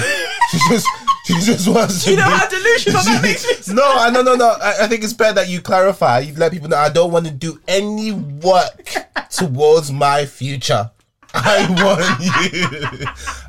No, it's good. It's very white woman. Yeah. I want you to just give it to me based on just me existing. Yes. In this place, and that's fine. I think that's fair enough. No, it is fair enough. It is. I just wanted to clarify for people that you don't want to do any work towards a role. I just want you to give it to me, and then I'll put in the work, because I'm ready. I know that I'm ready. I don't know why I need to now convince you. I know that I can do it, so just give me the part. Fine. But yeah, thinking about that though, I want to say a massive thank you to all of you who sent me messages saying that you're praying for my G-Wagon. I've gotten like 20 messages in the last week of people saying that, Kelechi, your G-Wagon's around the corner. Aww. And I believe so, because there are certain people who could probably get me that G-Wagon very, very easily, but they're wasting time. So... But they will realize one day, and they will stop wasting that time, and they will come through for you. Amen. Amen. So then let's get into So You Mad then. So You Mad. So You Mad. Pimlico Academy. So we spoke about Pimlico Academy just the other day, about the wonderful students who were speaking up and out against the stupid, very, very racist rules about how their hair could be worn and things like that, and they were protesting it. We got an update online recently saying that I think it's who is he? Is he the chief, the CEO of the school? This is what happens when you turn all of CEO of a school. But when you turn these places into academies and things like that, that's usually what happens. It's true, because it becomes a business, doesn't it? Yeah. And basically you're fucking with the person's business, and they usually don't like people unionizing anyway, and that's what they would see the children doing. So they'll be like, no, we don't want any of that. So they sent out a letter saying that the parents should be aware that, I don't even know how they phrase it, that parents should be aware that anyone can get in trouble at any time and they can be expelled. It says here, dear parents and carers, the school holidays always provide an opportunity to pause and reflect, and never has this been more important than this Easter. Following what was, regrettably and typically, a disappointing last day of term, I wanted to write to you personally. Mr. Smith will be writing to you shortly to outline the arrangements for the start of the term, but we both thought it important that I write to you in advance of this, in case you need reminding. Mr. Smith is the Pussy Clark head teacher who put in the racist hair rules in the first place about the children can't have afros and rare. And he got dealt with, but now he's clearly back with a vengeance. It says, thank you for the many letters you have sent to Mr. Smith offering your support to him and all at Pimlico Academy. And I love that was written there to show you the very, very anti-black way that these schools move. Yep. So that means that upon knowing that what he was doing was detrimental to the personhood of these students, he was still getting support, and people were still wishing him well. So don't come and tell me about, I should feel sad for Prince Philip, when actually you're showing yourself very clearly here that you are happy when white men are inflicting violence on black people, and you'll find any way to show them support. It goes on to say, over the past year, our staff have worked tirelessly to overcome the challenges presented by the pandemic and to ensure that students continue to receive a first-rate education. As a trust, we are committed to ensuring that our students receive the highest possible quality of education. One of the most disheartening aspects of the last few weeks has been reading some of what has been said in the media and on social media. Speaking on behalf of the board and the Academy's leadership team, we are passionately committed to serving our diverse and inclusive community in which our students feel respected and are safe. Our priority remains the provision of a safe, disciplined and scholarly environment in which your children can study, learn and flourish. Any repeat of the actions on the final day of term would jeopardise students' education. We all need to work together to ensure that this does not happen again and learn the lessons from it. We must particularly ensure that our students, your children, understand the consequences of any future disobedience, which will undoubtedly result in disciplinary action. Whilst I appreciate some feelings may still be running high, and these conversations may not be easy, I hope I can depend on you to discuss this with your children before the beginning of next term. We look forward to working in partnership with you and standing together as a strong academy community. Yours faithfully, Lord Nash, Chairman of Pimlico Academy Local Governing Board. You know what, Lord Nash, you showed your nyash, you little prick. You little dickheads. About them thinly veiled threats there. You can go suck your mother. I know we're not even on Straw of the Week, but you tried it. You ashy bumholed prick. You tried it. What do you mean I can count on you? Because any disobedience like this will be met with disciplinary action. You know the disciplinary action that's coming from you, from all the archangels. They're going to give you disciplinary action. You watch, little pumplex. I imagine that feelings are running high. It's not about feelings, boo-boo.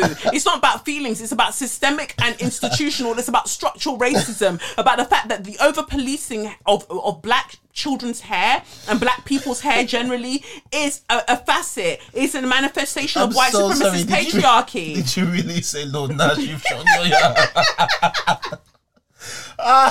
You just won't let me move past I can't get over it. I was just so good.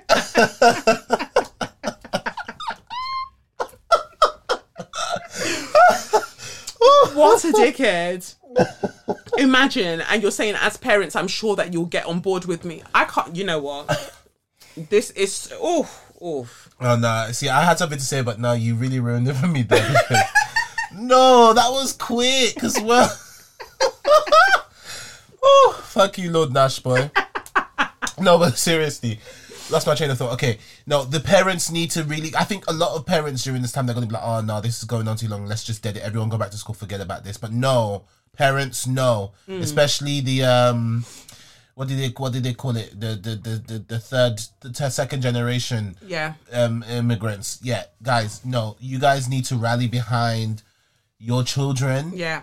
And make sure that something like this never happens again. Because you see, it's funny, right? I was watching this, I don't know if you started it on Netflix, Superstore. Of course, I've finished it. Well, up onto the most, I haven't got the new season yet, but yeah, I've watched all of it. Oh, wow, okay, so you must have enjoyed it. I got watching it yesterday.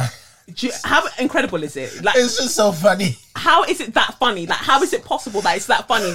I've forgotten the name of the guy that's the store manager before Thingy takes over. Glenn is perfect. It's the episode I'm talking about. Yeah, is when they tried to unionize, and then they brought in the guy from corporate. That was such a good episode. But let me tell you that why I'm bringing up that episode is because it brings it to my point. Like, this is what happens, right? They try and bring some corporate response. Yeah. They try and get everyone to recant and apologize. Yes. And it's like, no, you guys are missing the point. You guys are absolutely missing the point. And actually, I know Superstore is a comedy, but the way that they show... It's incredibly well written. It's very well written, but the way they show the difference between corporate and retail, you're like, yeah, no, I actually get it. So a lot of these corporate guys can be such dickheads, and they don't get it. Never been on the shop floor. Never experienced the people. Never actually got anything But they've got like that. all the advice for you about how you should be giving perfect customer service. And they've got a response for everything. Oh my God, it's actually terrible. It makes me feel guilty to even work corporate sometimes. I really think, oh my God.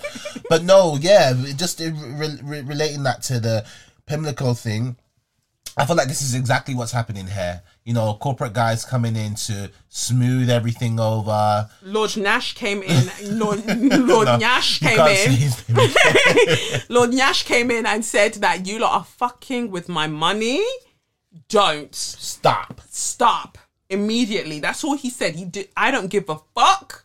Stop it. I don't give a eck. I don't care. That's it. Your feelings are running all over the place because we said your little nignogs can't have their hair out. But then go back to Africa then. This is it. Done. Take your little monkeys out of the school. Let's move on, okay? Period.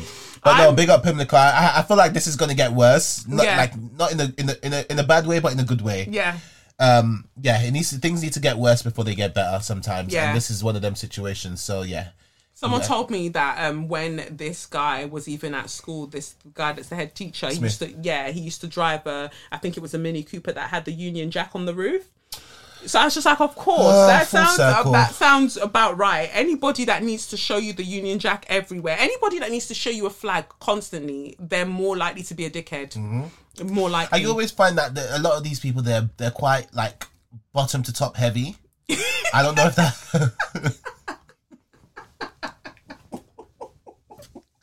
But you know that kind of figure I'm talking about. Yeah, you just never let people rest. That is your problem, that you just won't let people rest. But it's true. Like, ashy people do ashy things. Yeah, there you go. And the next on So You Mad, I just wanted us to take a moment to talk about Richard Lawson, who is Beyonce's mum's new husband. Beyonce's stepdad. Okay. That's how you say it. But does Beyonce refer to him as a stepdad? Yes. Sometimes... Beyonce even calls him dad. Really? Yes. Oh, that's cheeky. Yes, Beyonce calls it... I'm saying it like... Beyonce... Well, from when we last spoke, she said that, yeah. From when you last... Okay. She calls him dad sometimes. But you can't rely on that information. No, but they have a good relationship. They have a really, really good relationship. Beyonce looks very much like Bianca Lawson, though, his daughter. Do you think? Yeah. I don't think. Bianca Lawson is... gorgeous. She is so beautiful. I've really dropped off on Queen Sugar, but I enjoyed her on Queen Sugar. Oh, I've never watched an episode of Queen Sugar. Oh, you haven't? Is that the Lena Waithe series? No, Ava DuVernay. Oh, okay. Are you a big fan of Ava? Yeah, I like her stuff. Yeah. Okay.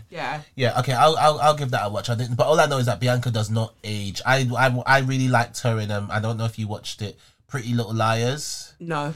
Oh, that was a really good show. She's gorgeous. Bad ending, but yeah, she is really gorgeous. But yeah, Richard Lawson, sorry. Yeah, so Richard Lawson, for Tina Knowles' birthday, I think it was her birthday. How much did she turn? I don't know. But he said, Dear Teen B, very interesting. 39 years ago, my sister Gwen introduced... Wait, sorry, start that again. What did he start off? Dear Teen B. Oh, because her middle name is Beyonce. Beyonce. Is it? Yeah, it's Beyonce or something. Not Beyonce, Beyonce. Their names are very interesting. Yeah. He says, 39 years ago, my sister Gwen introduced 1-1 okay, to 1-1, one of the most beautiful woman I had ever met. Breathtaking, 3 exclamation marks. The thing that was so striking was that your beauty continued to be enhanced by your incredible heart, compassion, empathy, generosity, and philanthropy. You were pregnant with Beyonce at the time and married. So my incredible... So my incredible attraction for you then could only live in my fantasy. As we remained friends throughout the years, I took great pleasure in observing you become the ultimate mother, especially for your own daughters, but also for the way you care and nurture woman all over the world. Someone needs to teach this guy plurals. It took 32 years for my attraction for you to come full circle. It was well worth the wait. You are a revolutionary, a visionary, an incredible artist, a fashion icon, a leader, a cultural beacon, a hot sexy. I need you to take that in. A hot sexy. I'm going to just rewind. You are a revolutionary, a visionary, an incredible artist, a fashion icon, a leader, a cultural beacon, a hot sexy. Wow. that came out of nowhere. And then he goes on to say a hot sexy ratchet god warrior. No, but actually, do you know what's funny? Tina is ratchet. She said they've admitted it so many times. She said she's quite ghetto. Yeah. I love that he calls her a hot, sexy, ratchet god warrior. I feel like that should be my new bio because I think that sums me up perfectly. Hot, sexy, ratchet god warrior. In fact, I think that he was describing me there. Is that our episode name? Yeah. Hot, sexy, ratchet god warrior. Yeah, that's it. Ratchet god warrior. Yeah. And only second to God, you are my wife. How highly favoured am I? I love that. And I feel like that's a message for so many of you out there. Just because your soulmate's married doesn't mean that you don't hold on. Wow. Wow. Look, I always side-eye them friendships that grow into relationships. I'm like, that makes me uncomfortable because just like he said, you were pregnant with Beyonce, you were married, all of these things. Do you get what I mean? Yeah. It's sweet though, it's nice. And look, they say, I don't know, well, you wouldn't know yet, but they say that, love is different when you're like 50. Yeah. Do you get what I mean? The whole relationship thing, But I just don't like how you said you don't know yet, but it's almost like you thought that I wouldn't know because I'm... No. Because I'm close to 50? No. No, I'm saying it as someone. Of course, you're happily married. You're fine, right? But I'm just talking. But it's more so that you thought I was nearing 50. That's my issue. But come on. 50. You blink and you're 50. Come on. Come on. It's not that far. I'm joking. No, it really it's isn't. very I'm far 35 away. No. This year. I'm 35 this year, so I'll be 50 in 15 years. Yeah, but come on, your son will be in uni. That's ages. Amen. He's not been in primary school yet. So Amen. Yes, it's ages away. But I would like to be however old Tina Knowles is and be a fashion I think Tina Knowles is about 64. A ratchet god warrior and a hot sexy. A hot sexy. That's what he's just called her. Yeah, no, Tina Knowles is what, about 64. Love is different at that age. You guys I think it's one of them ones where it takes a lot to accept that someone has spent a lot of time with someone. So my point is that he has to be willing to accept that at the age they're at now. Yeah. They might not ever be able to spend as much time together as she did with Matthew. As long as she was married to Matthew. Yeah, but the thing is, she's known him all that time though. Yeah, she's known him all that time, fair enough. But I think it's one of them ones where you just accept that, yeah, she had a husband for X amount of years. They made Beyonce. Yeah. They made Beyonce together. That's a totally different, you just have to accept that you're second to that. Yeah. And you get what I mean? So I feel like that's what they say about love at that age, that you're just more accepting of people's lives. Yeah. But I think he was even willing to accept it then. He was willing to be a sideman. He was ready. He said you were pregnant and with Beyonce, and he also made that clear as if he knew Beyonce's destiny. So he was just you were pregnant with Beyonce, so I wasn't gonna get involved in that. Listen, he didn't go, you were married. He didn't start out with you were married. He said no, you were pregnant with Beyonce. So for that reason, I understood that I needed to back the fuck up because if it was just a simple case of she was married, he would have just been come through. It is sweet, but then you realise a lot of these men, they just like the light skinned women because even his partner wife before was light skinned. But yeah, fine. No, it's true. You know, Tina, and plus Tina Lawson is beautiful. So she's gorgeous. Fine, she is gorgeous. Fine. We'll give her that. I feel like Beyonce is really just gonna grow into her because they're and that's a good sign. That's a good sign. To look like each other. Solange is gonna look like her dad bad, but they're already. It's weird to think that Solange's son Jules is like just a human being now. He was a human being then, but like a proper adult. Human being. Because I was listening to Destiny Fulfilled again. No, which one was Soldier on? Destiny Fulfilled. Exactly, and that time she was rubbing her belly. Yes, that was 2004. Wow. Yeah, because I started uni 2005. So we were listening to that at Brit School. I got a soldier. Oh wow. That's when Lil Wayne was really on this thing, and then he fell off, going out sad. Oh, truly. But it's just weird to think that Jules is like he's a big man. Yeah, close to being 20. He's doing whatever he's doing. He got into a bit of trouble. I won't get into that now, but he got into a bit of trouble last year with lawyers and the media. I don't know if you heard about. No. This actress. Sorry, well, it doesn't matter, right? Actress. Mm-hmm. Sky Jackson. She's a child actor. Yeah. They were dating. Some screenshots were released. Isn't that the one that were they fighting over him and Bad Baby? That was after. So she was fighting, but I don't know why I know some of this stuff, but she was in directing. They're all, these little kids. They're all fighting over each other. But Sky Jackson basically tried to play little Miss Goody Two Shoes, and Bad Baby was like, no. Yeah. That's the thing. A lot of people report that about Sky Jackson, and it feels weird talking about someone that was much younger than me. But a lot of people do report that she does the Goody Two Shoes angel face, but apparently she's very different. Yes, yeah. And we heard that about a lot of people, but you know what? I'm fine with that. As long as people are putting their best selves forward, then it's fine. But I don't want it to be too far removed from your private self, because that's scary. That's very scary. It is scary, but there's loads of people like that are very, very far removed from their private selves. But I think that, and that's why you're so constantly like, nope, don't want you to be friends with that person. Thank you so much. No, because I can see through them. But I just love this, I love this this post by Richard Lawson, because it's very much wait your turn energy, and I think that that's wonderful. I just think that don't let your husband or wife get in the way of you finding your soulmate. Fine. Do you know what? It's fine, but I always feel like with these stories, as endearing as they are, I would not want to be that person on the periphery. Like, I would not want to be the Matthew Knowles. I wouldn't want to be the ex to Richard Lawson, because then it kind of makes you feel like, okay, so like with the ex to Richard Lawson, like she's had these kids for you and everything, only for you to turn around and say that Tina Knowles was the love of your life. That you said that I was the next best light skin. Like it just feels, I don't know. Some people have a way of the layaway light skin. I'm sorry. Imagine being the layaway light skin. Like, some people have a way of healing and kind of getting through it, but I would have a hard time getting my head around the fact that whilst you were with me for 20-something years, in the back of your mind, you were thinking about another pumps. That's crazy. That is so crazy to me, but fine. Hey Mixed ho. with Beyonce, that's brazy. But no, it is wild. I don't think Matthew Knowles would care, because the whole point, we ended up, the reason that this was an open goal was because he fucked up in the first place. So yeah, he's a big time narcissist. Yeah, so there you go. So there you go. But yeah, I love that for you, Richard Lawson. I love that in the end, love came round for you. Just live long enough and you'll see what happens, guys. Yes, love wins. Yes.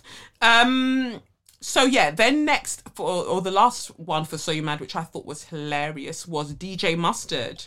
Oh, what's this one? Oh,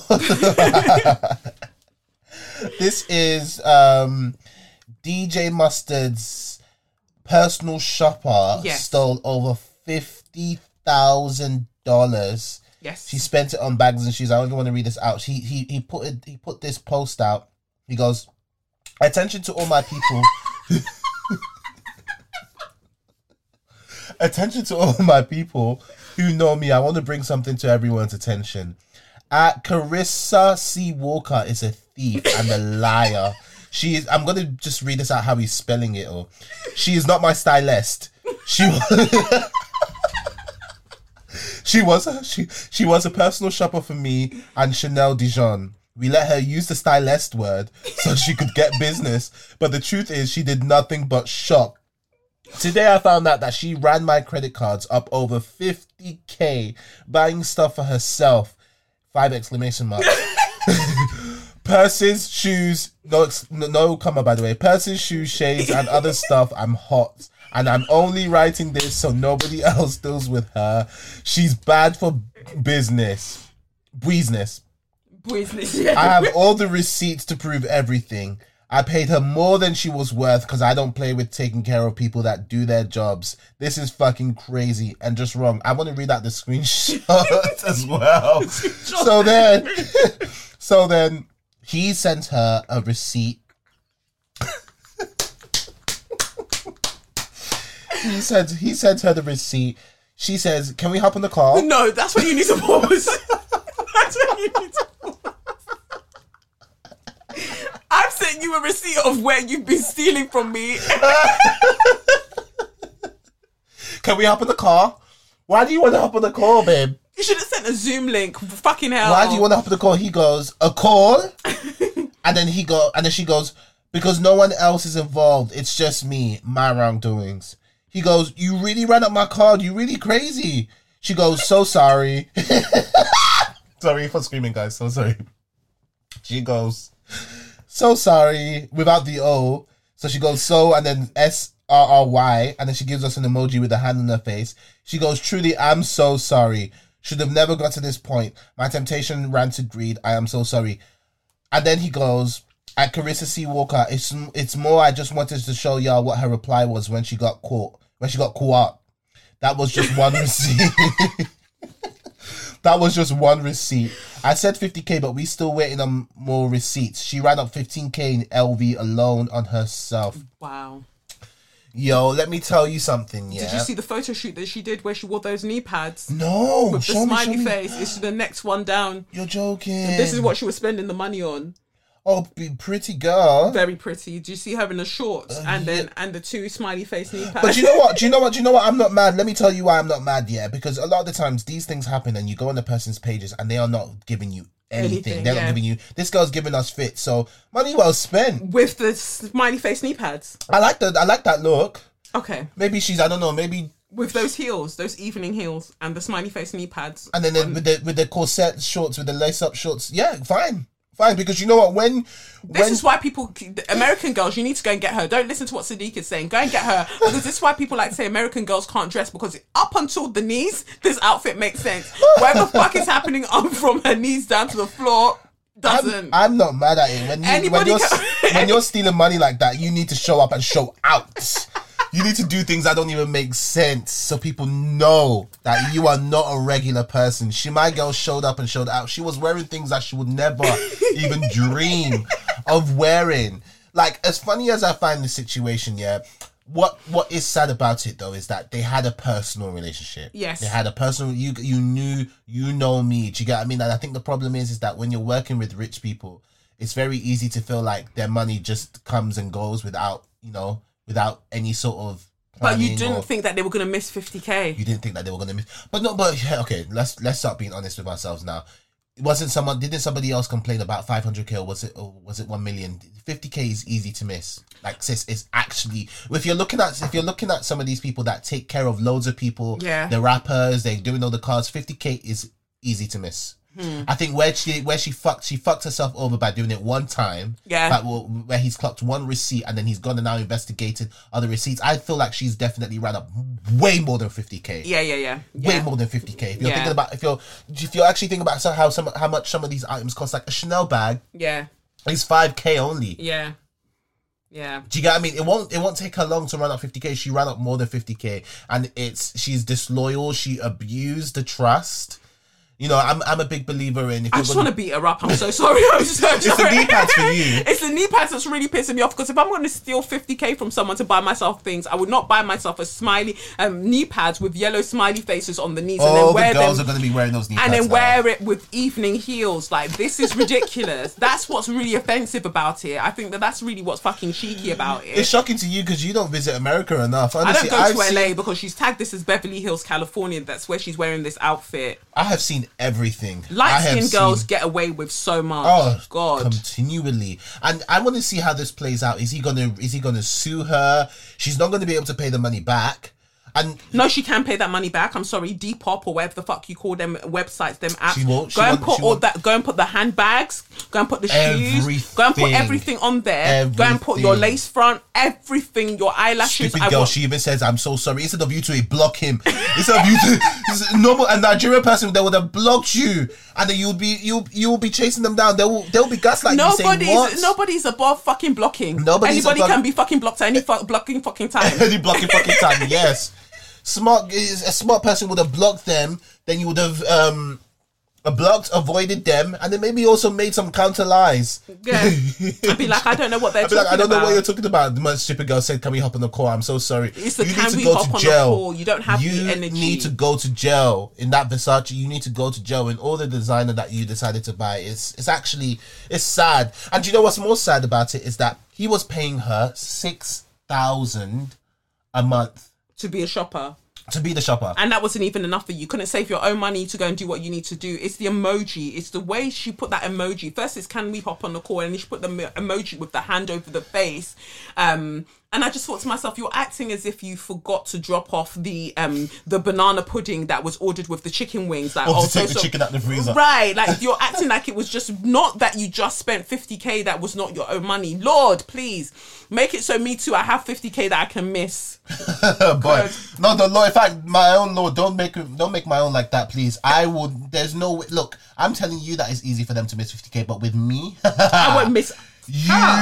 I am not missing. The most I can miss is maybe 500, but you are not getting 1,000. You are not getting 1,000 out of me that I don't know about. Hell no. The way that I have trust issues as it is in terms of even hiring staff, I would not miss 50p. I would not miss it. Like, I mean, I would see everything. You try me. Imagine a whole 50k. I don't trust anybody that much. I'm sorry. Nah, she took more than 50k. Especially because you've got my bank card. That's the thing. You've got my credit card. So there's no how that I'm going to be relaxed about that. I'm watching everything that you're doing. Grade is actually such a terrible thing. Like, seriously, let's actually deep what 6k is a month. 6k a month is beautiful. It's actually such an ideal amount. All right, cool. Your rent is covered. Yeah. You can even afford. Look, she could have told us that she's on 6k a month without this whole stealing thing, and I'd have assumed that she was able to afford everything on her Instagram. Yeah. 6k a month. You can afford designer. You can afford. Let's be honest. As a light-skinned pretty girl, you're not going to be spending your own money. So actually your 6k is still going to be there. You're not actually going to spend your own money. You only need to buy yourself enough so the guys that you want to attract are attracted to you because it looks like you've already got the things, and then they buy you more of the things that you've already got. You're living in America too. But you know what's so funny about what you're saying is that actually I'm forgetting that she's still the 50k on top of this. Yes. So yes, guys are still definitely looking after her. Yes. She's still getting her 6k a month, and then on top of that, well, lock her up. That you lock her up, take her to jail. The greed is beyond comprehension. I'm sure the way DJ Mustard did, he's probably gonna be like, oh no, I ain't gonna snitch, or he's probably not gonna want to do it. He's probably not gonna want to involve the law. Yeah. But if he's smart, he really will involve the law. Put her on a payment plan. She'll be paying you that 50k back for 25 years. Yeah. It's necessary. Something needs to be done because this one, it's. I just couldn't imagine stealing from someone I know. Yeah. Like stealing, yes, but from someone I know. It's wild. But people tend to steal from people that they know because that's where they have more access. It's just crazy to me. 50k. She's definitely stolen more than that. She's stolen way more than that, and it's in the little purchases. She was like, "Oh, it's on nobody else but me." Of course, it's on you. But even her saying that, I feel like now it's like there's other people involved. Because she was bringing, she was bringing other people in, but she now at the point she's been caught, she just wants to take the rap for herself. Yeah. Why are you so quick to let me know? I didn't ask you if anyone else was involved. Yeah. Why are you so quick to let me know that? Because you want to protect other people, or so maybe someone else has said to you, if you mention my name, I'll deal with you. And I'll slap you with them smiley face knee pads that you're wearing. And this is the thing, the fact that she could even think to call herself a stylist when she's wearing smiley face knee pads is beyond me. It's really beyond me. That's why he clarified. He was like, she was a shopper. Yeah, she was not a shopper, stylist. not a stylist. But you see, a lot of them do that. I was calling themselves stylist. Like, you've literally just worn what you've seen on the runway with a few variations. And that is it. You're just very much... And I like the people that are honest with themselves and do call themselves shoppers. They're like, no, I'm not going to style you. I'm just going to get you the most expensive and the latest season items. And that is it. That's Jason Bolden's your a stylist. Jason Bolden's a true stylist. Yes. Really good stylist. If we want to talk about stylists, we want to talk about people like... oh, my God. There's that woman as well. What woman? That styles that I've forgotten her name, but she's incredible. I've forgotten her name though. Black Did she woman. style Lil Kim? No, I don't think she would. No, Lil Kim was a fashion icon. I'm thinking about the guy that styles Cardi B. I don't know why his name's Colin Carter. That's his name. Yeah, well, Colin Carter. He's a stylist. Met Gala. He had her doing bits. He's had her doing bits for 3 years now straight. Cardi B hasn't missed a beat. Yeah. Those people are real stylists. Yeah. And I tell you that they're real stylists actually because they know that the designers know them by name. You know, the people that work with the fashion houses, they know all of them. They've got direct contact. Not these people who just know the store manager of the league. Like that's no connections, honey. Like that's not connections. But also I think that they're true stylists because you can see that they focus on the personality of the person that they're styling. Like the way that Jason styles Cynthia Erivo is very different to the way that he styles Yara Shahidi or Zendaya because he takes into account who they are and what will work for their body and what they'll feel comfortable in and things like that. And it really, really shows. And they're very, very fun pieces that he puts them in. I love that. I can't wait to have enough money so I can refer to things as pieces. Because you have to give them back. that's the. I think that's the only. It's not really a downside, but a lot of the time you wear a big staple piece. It's like, well, you're not going to wear it again. It was such a big staple piece, so just give it back. Yeah, I mean, or you can have a museum in your home and keep them there. There is that for one of their. Because I imagine like Jennifer Lopez where she wore that green Versace dress. Do you wear something like that and then that's it? No, you have to keep that because you changed the game when you put that outfit on. Yeah, no, to be fair, but she didn't keep that though. I don't think she did. Someone else wore it, didn't they? Exactly, and that's my point, and that would piss me off. Don't wear what I've worn. Don't do that. That's really rude. Like Liz Hurley when she wore that black. What was it? Was it a Jean Paul Gaultier dress and it had the pins on the side? That was a classic. I would wear that today if somebody's remaking that. Drop it to me as a mini skirt or a dress, and I'm wearing it. Thanks so much. It's Mugler that the girls are loving now, aren't they? I don't know what Thierry Mugler. Yeah. I just know them from perfume. I didn't know that they were doing other bits. Really? Yeah. Oh, wow. Because Mummy's obsessed with that perfume. Yeah, and she also ruined the way we actually pronounce Thierry Mugler. Thierry Mugler. We will say Mugler. She will say Mugler. Thierry Mugler, yeah. Bamira. Bamira. Oh my God. And you realize how you pronounce these words. And you're like, oh my God. Some place names I pronounce like I can only pronounce in a very Nigerian name now. Like when I think about it, I only hear Nigerian pronunciations for them. So wild. Anyway, let's go to Straw of the Week then and wrap this up. Let's start with the letter. Let's get the letter out the way and then we'll go into the We just got a letter. Hi Kelechi. I'm nominating all counselling and psychotherapy training schools for Straw of the Week. I'm Black British and currently training to become a counsellor and psychotherapist. The training has been wild, to say the least. Last year, we had a training day called Talking About Race, where we were shown the video clip of George Floyd being murdered. There was no trigger warning before the video was shown to us, nothing. I can't even remember the context. When myself and another black classmate left for the day because of the trauma caused, the tutor lashed out and said that we were ruining the day for everyone, and then proceeded to continue to say to the rest of the class after we had left. The narrative amongst tutors also became that we chose to leave as opposed to being forced to leave. We had an exercise class. We had an exercise about class last term, where we were put in pairs and asked to judge each other and share our assumptions on what social class our partner was from. Kelechi, I was put in a pair with a white woman who had to tell me whether she thought I was middle class or working class. Uh-oh. We both refused to do the exercise, but I was the one that the tutor zoned in on to persecute. And now we come to the best of it all. They just add on papers to the reading list to make a show of being all in the know when it comes to difference and diversity. This weekend, I just read a paper written by Racist Psychotherapy using the N-word. I won't go into the context because in what fucking context is it okay for a white man to be using the N-word? In an email sent out to the class, our tutor mentioned that we would be discussing this paper on Tuesday. So either she's read it and is not bothered by the word being used, or she hasn't fucking read it. In which case, read it, which I think is the case. I'm part of a network of Black trainee counsellors and psychotherapists, and this shit is happening on a daily basis.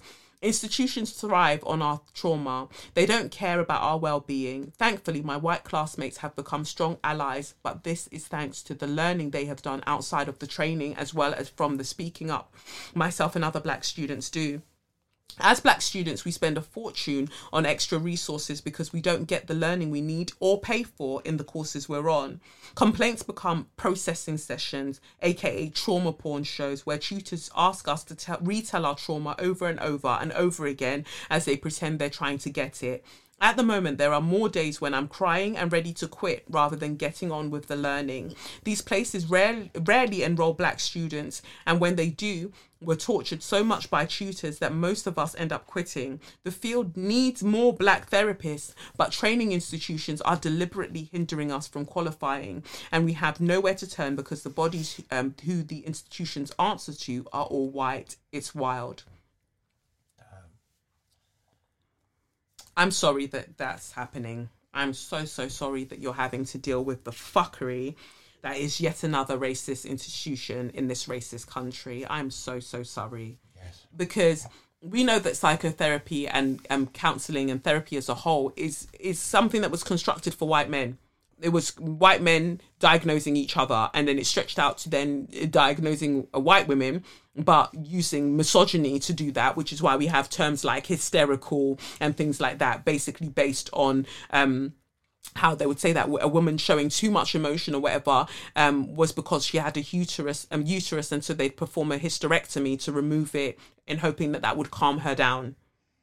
So wow. You just go to know like how deeply enmeshed within sciences and medicine and psychotherapy and all of that, how deeply enmeshed misogyny is in all of that. And then when you now add racism there, we inadvertently come out with misogynoir, which is why I was telling you lot earlier that my experience, although it might look similar to yours, is very, very different because I have racism sprinkled on top, right? And so when I read this letter, I just feel for you because all the time, you know, we look at Black Minds Matter, which is a brilliant organisation. Big up yourself, Agnes. It's a brilliant organisation trying to make sure that more Black people have access to mental health care. But if we do not have Black therapists who are in these spaces or enough of them, then you're still having to deal with the same very, very clueless white people. And I know that a lot of, quite a few white people are taking the onus to go and educate themselves, but it would just help if there were more people with the lived experiences who are in these counselling roles. Meanwhile, they're being pushed out of qualifying because every day they're subjected to more trauma. Why does anybody need to watch George Floyd being killed? Why does anybody need to watch it? Why? I was doing something recently and I was trying to explain to the group why one of the things that I didn't like about something was that it showed George Floyd, the entirety of George Floyd being killed. And they were like, yes, but we need that for context. And it was a room of white people. They were like, we need that for context. No, you don't fucking need it for context, because what context do you need it for when you were going, like your ancestors were going to lynchings, they were having picnics under trees where Black people were literally hanging from and they were burnt. They would do that on the weekend. Like that was great. That was something that people did. So you don't actually need it because it's not going to do anything for you. It's not going to do anything for you. It's not going to raise your awareness, nothing, because you don't actually care. And part of you enjoys seeing Black people in that way, in a way that you would never want to see white people. Yep, which is why it's so easy for them to say we're using it for context. Because if you were actually... sorry, guys. If you're actually feeling the emotions from that video, you wouldn't even be able to go past a minute. You wouldn't be able to use it for context. Okay. So that's how, because you can be so far removed from the death of a Black person. And context wasn't enough for me to tell you that a police officer was kneeling on the neck of a Black man for 8 minutes and 46 seconds. That's not enough context. No, because they need to see the whole thing to understand this. crazy. Even the fact that there's even a trial right now being called the George Floyd trial, right, is crazy. So I'm so sorry that you're having to experience this, and I pray that you make it through. And because you're needed, you're necessary. Even if you don't, you're still needed. You're still necessary in life as a whole. But it would be great if you could make it through this, because I know that it's fucked. And this is why I haven't returned to academia in some regards, because although I want to do a master's and I want to do all of this stuff, I just can't stand any white person trying to talk to me crazy. I can't, because I'm going to cuss. And it's best for everybody if I don't. So that was the letter. And then I read that Matt Hancock and his sister have been up to some fuckery. I do not know how Hancock is still in his position. I don't understand how he hasn't resigned yet, or how he hasn't even been fired or investigated. I do not know how he is surviving right now. Because white men don't have shame. They don't have shame. White Tory men specifically, shame can never be detected there. You know, they're doing all of these expeditions to Mars to go and find if there's life there on Mars and everything else. Do research and send robots into the psyche of white men, and especially white Tory men, because go and locate shame. It's not there. Shameless. It says here, Health Secretary Matt Hancock owns shares in a company which was approved as a potential supplier for NHS trusts in England, it has emerged. In March, he declared he had acquired more than 15% of Topwood Limited, which was granted the approved status in 2019. The firm, which specialises in the secure storage, shredding and scanning of documents, also won £300,000 of business from NHS Wales this year. A government spokesperson said there had been no conflict of interest. He also said the Health Secretary had acted entirely properly. But Labour said that there was cronyism at the heart of this government, and the party's Shadow Health Secretary, Jonathan Ashworth, has asked the head of civil service to investigate whether Mr. Hancock breached the ministerial code. In March this year, Mr. Hancock declared in the MP's register of interest that he had acquired more than 15% of the shares in Topwood under a delegated management arrangement. Public contract records showed that the company was awarded a place in the Shared Business Services Framework as a potential supplier for NHS local trusts in 2019, the year after Mr. Hancock became Health Secretary. How convenient. The MP's register did not mention that his sister, Emily Gilruth, involved in the firm since its foundation in 2002, owns a larger portion of the shares and is a director, or that Topwood has links to the NHS, as first reported by some other blogs and whatever. Labour leader Sir Keir Starmer said, Matt Hancock has to answer the questions. He can't pretend that the responsibility lies elsewhere. I'm surprised that Keir Starmer's even saying anything. But he said that he's not suggesting the Health Secretary has broken any rules. Oh, spoke too soon, because of course he's not suggesting that. He's Tory light. I don't even call him Tory light anymore. He's Tory full version, not zero sugar, not nothing. Full blown Tory. It's full blown.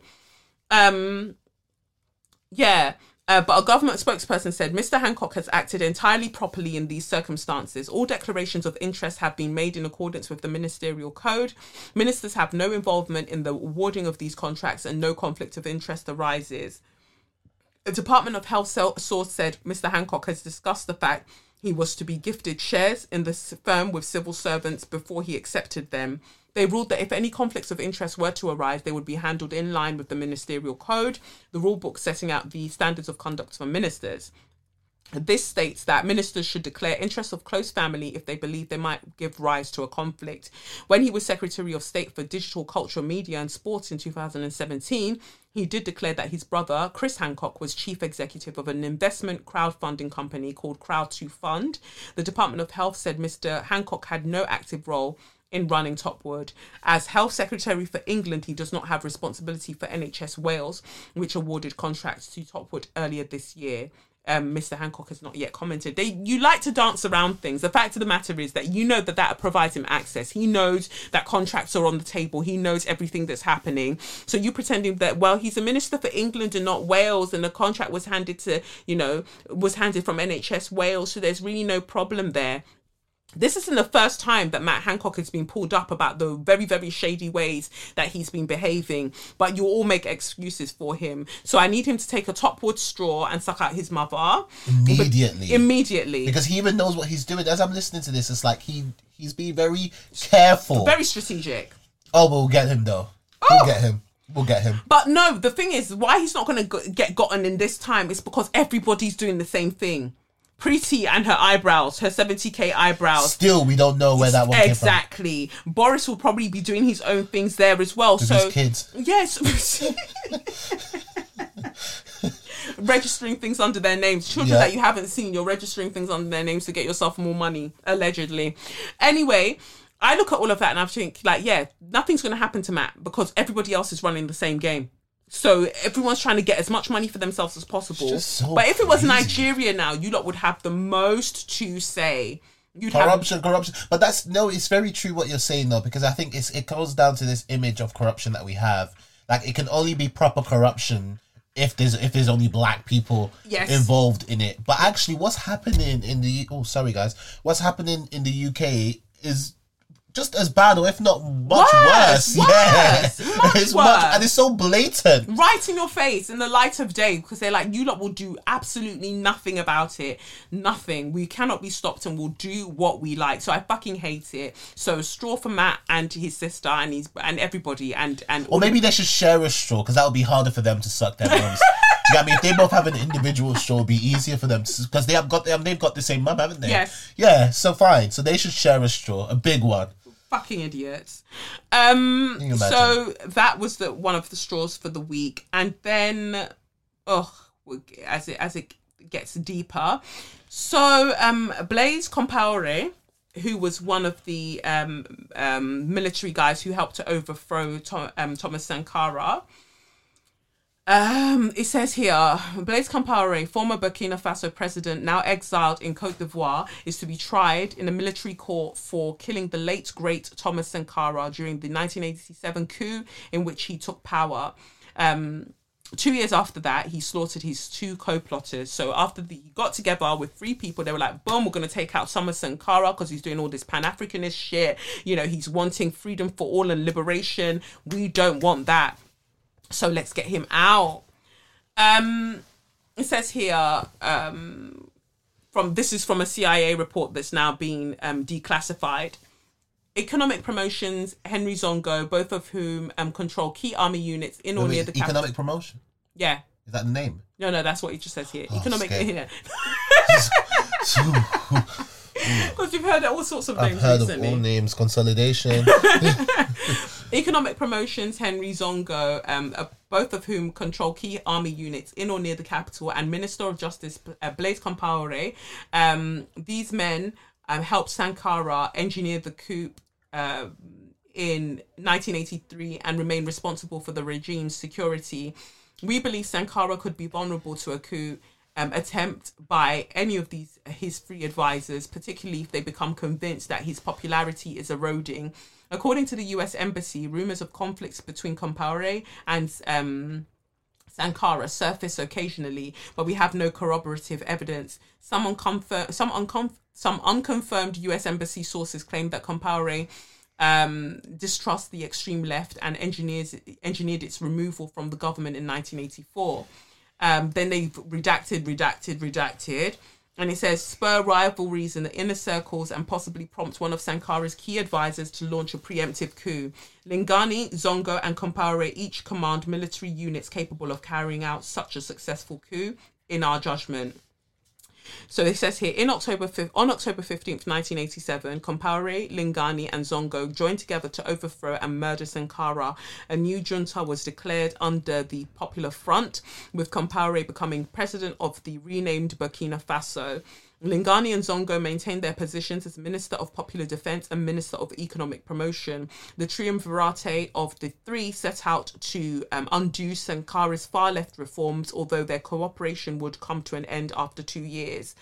It says here, Burkina Faso Radio announced today that a coup plot against President Blaise Compaoré by 2 top ministers in his landlocked West African country, formerly Upper Volta, had been foiled. The radio said the Defence Minister, Commander Jean-Baptiste Lingani, and the Minister of Economic Promotion, Captain Henry Zongo, were executed by firing squad after a coup attempt on Monday night. Officials said Lingani and Zongo, Compaore's closest collaborators after he toppled his predecessor, Thomas Sankara, in a bloody coup in October 1987, tried to orchestrate the arrest of Compaore when he returned from abroad Monday evening. So, even had the guts to return. That's what he said, that they tried to arrest him when he came back, right? No. This was at the time. So when he was coming back from somewhere, that's when they tried to ambush him, basically, and he got them all shot up. So a straw for you, Blaze, President, whatever you call yourself, a straw for you, because when you do clownery, however long it takes, that clown will surely come back to bite. All right? Because you let the American government, you let the CIA, you let all of these men use you lot for their own bidding, and you thought that you were cute. You took out the other people and they say that the only way that 3 people can keep a secret is if 2 of them is dead, and you made sure of that. He went to all the levels. You made sure all that was all sorted. But at the end of the day, you will reap what you sow, and that's why they're now coming and look at the CIA declassifying documents and making sure that all of the shit that you were involved with was said out and bad. That they made sure that everybody was to know that. From 33 years ago, right? Right. But now America will say, I think Joe Biden was saying recently, we enjoy a democracy that is free from interference from other governments, but you like to involve yourself in other people's business. All the time. And that's why Putin is doing what he's doing to you lot, because you kept doing it to other people. And now you're crying. So when we look at things like this, like Thomas Sankara wanted to move things in a particular direction. You lot didn't want that. America came to come and help you, and who knows who else came to come and help you. You managed this coup, and then you thought everything was cute, and then you decided that you were going to take out your other 2 co-conspirators as well to solidify that everything was fine for you. But it was never fine for you, because look, you were even exiled and you were chilling in Cote d'Ivoire, and they said that wasn't enough. They came and said, no, you will now be tried. Yep. You will now be tried for your crimes. And I love that energy, but more people need to be tried for their crimes too, because it's absolutely wild that any time we've tried to move towards something that felt like liberation, it's people that look like you that will come and do the white man's bidding to take you out. Oh well, you can suck your mum. Whatever happens to you, I don't give a fuck. I don't give a heck, because you deserve it. So, well. Simple. And then the last straw of the week, aka Suck Your Mum, goes out to Kim Potter, the police officer in Minneapolis who shot Duante Wright. She said that after 25 years of service, she thought that she was picking up her taser and not her gun. You're a lying Jankro. You're a stupid bitch. How many times have we heard that excuse? It was the same with Oscar Rice. In 2009. The whole basis of Fruitvale Station. No, Oscar Rice. Oscar Grant. Sorry, my bad. Thank you. But no, it's their fault that we mix them up. Yeah, right?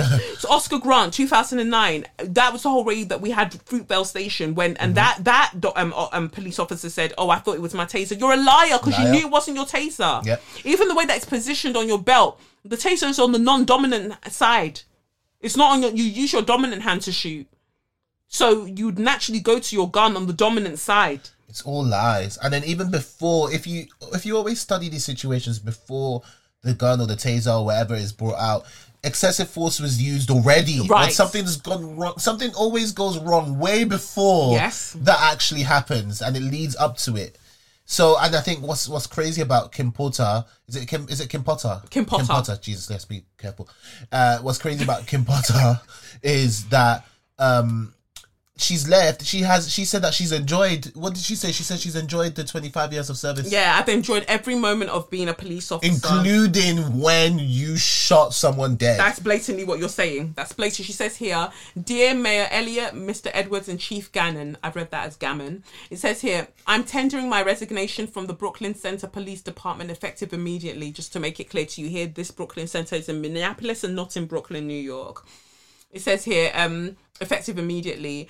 I have loved every minute of being a police officer and serving this community to the best of my ability. But I believe it is in the best interest of the community, the department, and my fellow officers if I resign immediately. Sincerely, Officer Kim Potter. Okay, no, that's okay. But let me tell you some things about resignations. They have to be accepted. Yeah. And they haven't accepted her resignation yet. They're still investigating. But that's what's crazy about it, that they still need to investigate. There's nothing to investigate, but hey, they haven't accepted her resignation, because I think if she resigns, isn't she still eligible for the perks like the pension and all of those things? Yeah. Just a quick side note: there's a black lady police officer who just won her right to her pension after it was taken away from her years ago because she tried to stop her white police officer partner from strangling a black guy. Wow. Yeah. Wow. I explained that in such a shit way, but yeah. She literally just won rights to her pension today, or not? She's resigned. She's resigned. Has it been accepted? Yeah, because they're now referring to her as ex-cop, but they love that. And this is, but what gets me about all of this stuff is that it was the same when with Sarah Everard, with Cressida Dick coming out and saying that the police officer was not on duty at the time that it happened. They almost try to move you away from being a cop as soon as possible when the violence happens. When it's like, no, he was still employed as a police officer though. So even now that you're referring to her as ex-cop, no, because she was a cop at the time. Yes, that it happened, and she's still always going to be a cop. Yep. It says here, ex-cop who fatally shot Duante Wright, charged with second-degree manslaughter. Oh, she's been charged? Yeah. Good. Former officer Kim Potter was arrested on Wednesday morning after shooting and killing the 20-year-old black man during a traffic stop in Minnesota where, on Sunday. And why did she stop him? Because he had those tree-shaped air fresheners in the rear-view mirror, and apparently that's illegal to have in Minnesota. Oh, my God. That's why, and then he's ended up dead just because of that. 20 years old. 20? Yes. 20-year-old. He leaves behind a 2-year-old son. He was shot and killed by Brooklyn Center police officer Kim Potter. The former police chief claimed that Potter, a 26-year veteran of the department, mistook her gun for a taser.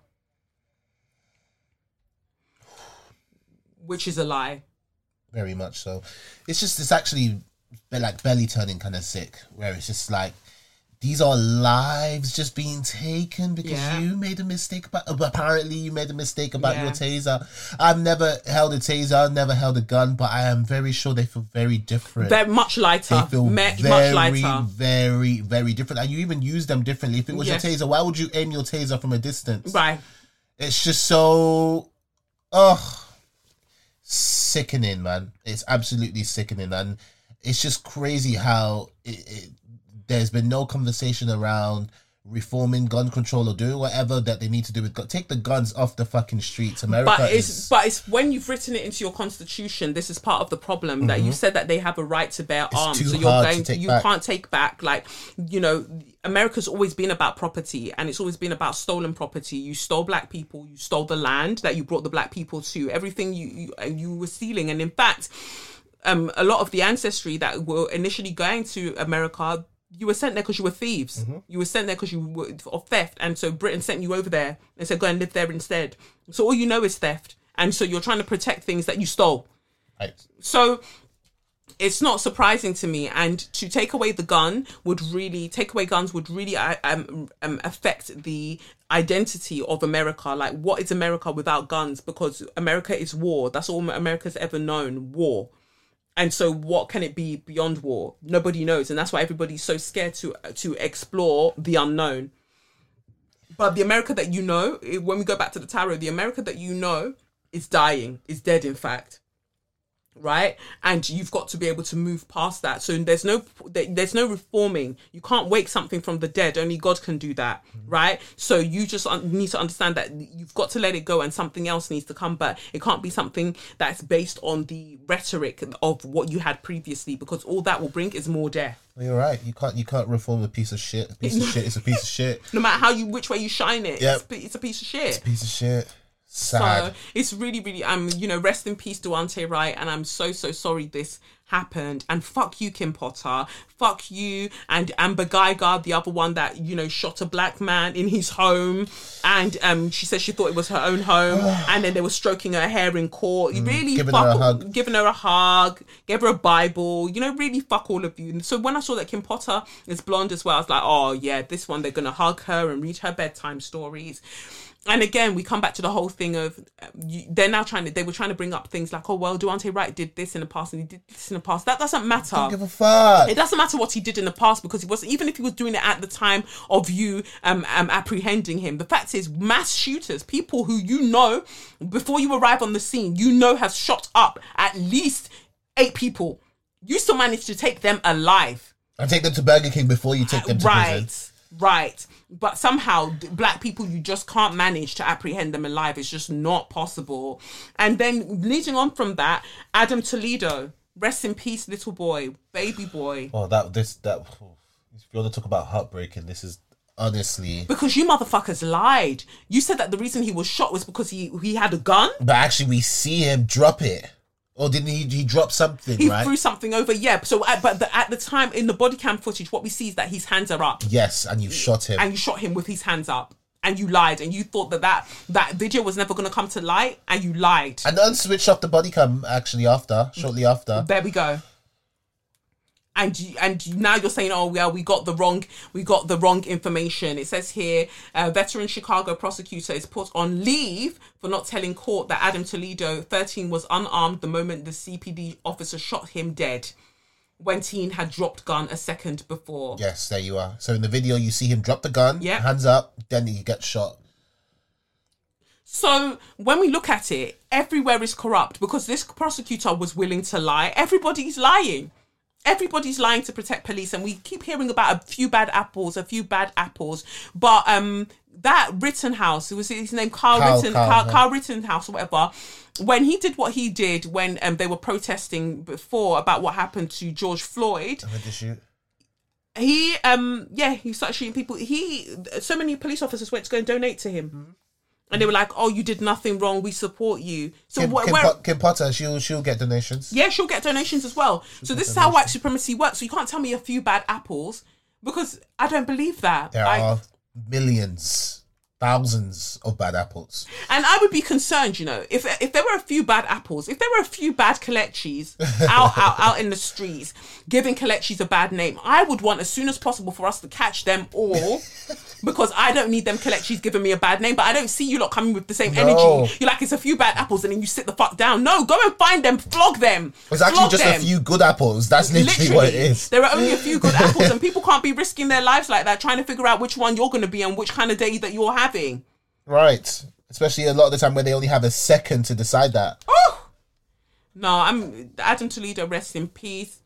Daunte Wright, rest in peace. Kim Potter, burn in hell, you stupid bitch. Please, they need to give her the death penalty if they still want to be running. But they won't now, because she's got second-degree manslaughter. So I don't even know what you can get for that. But they're always choosing. They're very strategic about which what charges they place on them. Mm-hmm. And it just, I don't even know what to say. But here you have Joe Biden. Yay, we did it, Joe. What did you do? What did you do? Kamala Harris. You have them. What's being done? It's just weird how we've just stopped talking about them. Right. Because this is the way that life works. Like, people are sheep. Like, you were so desperate to vote them in. What is being done? Oh, well, you know that they've got to pass this through here and pass that through there. But look at how Trump did whatever the fuck he wanted, regardless of passing this through here and passing this through there.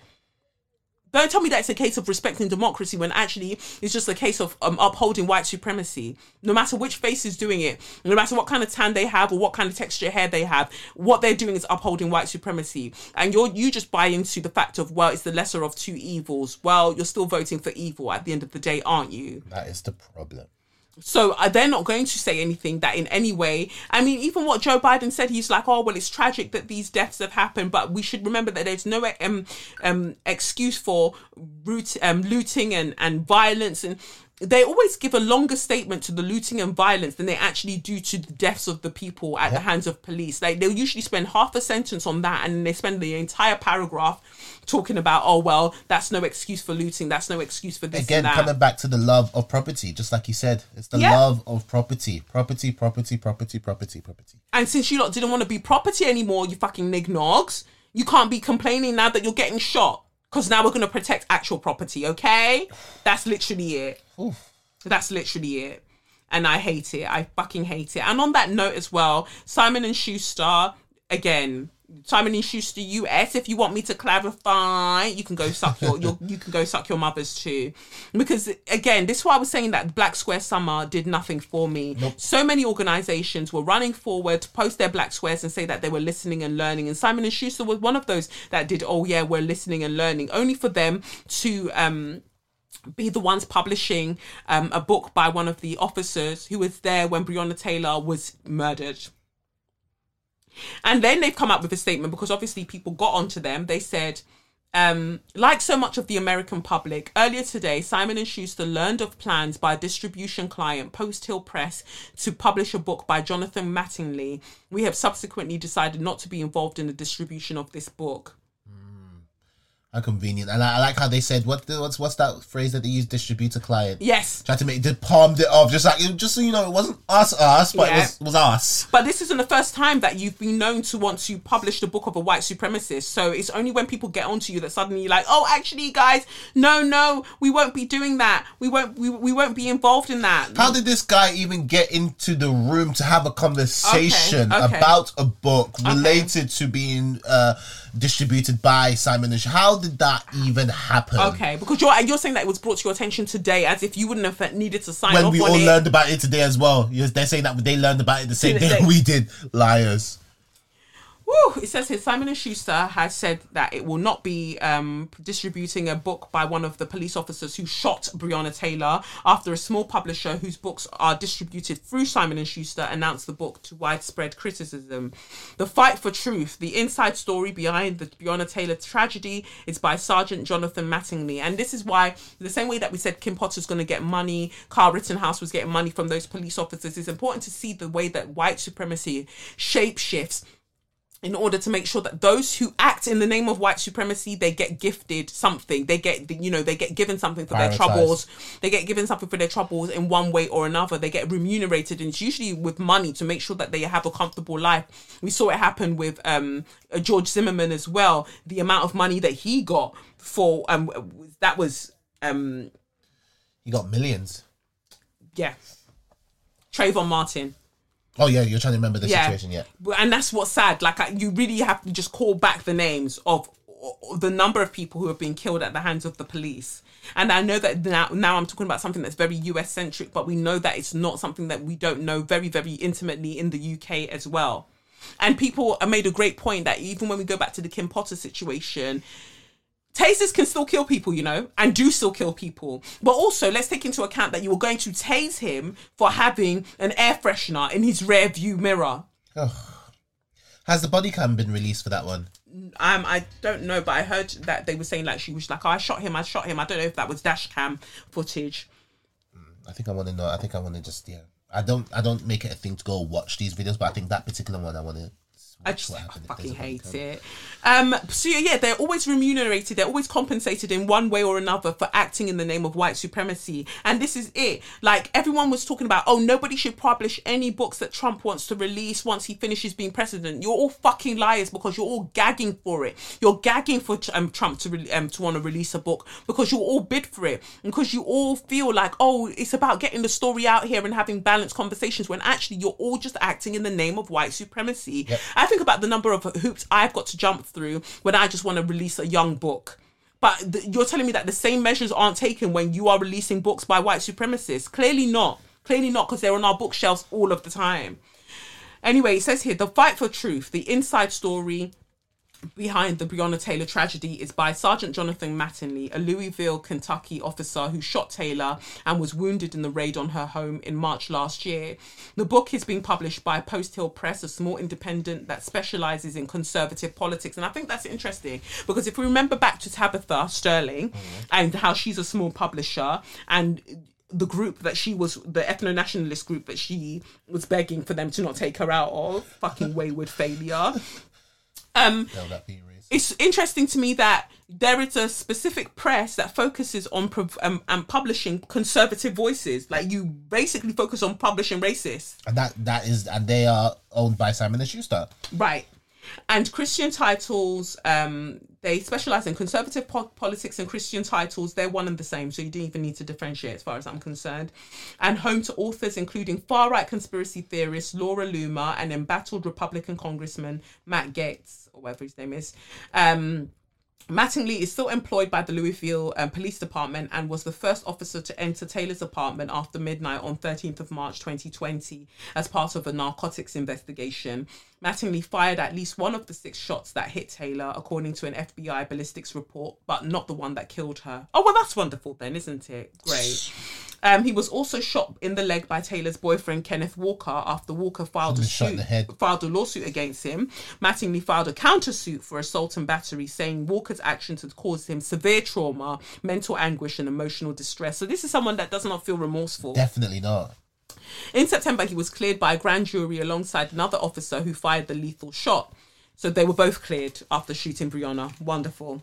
Detective Brett Hankinson was indicted on 3 counts of wanton endangerment for firing shots that went into Taylor's neighbour's apartment. So they weren't even being tried for shooting Breonna. They were tried for all the shots that missed Breonna and instead went into a wall and went into the neighbour's apartment. That's just how valued black women's lives are. But I'm sure you white women will now come and tell me how you've had similar experiences and you know what that's like.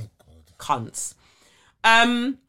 Earlier on Thursday, Simon & Schuster said in a statement that it had no editorial control over titles released by the smaller publishers for which it provides distribution.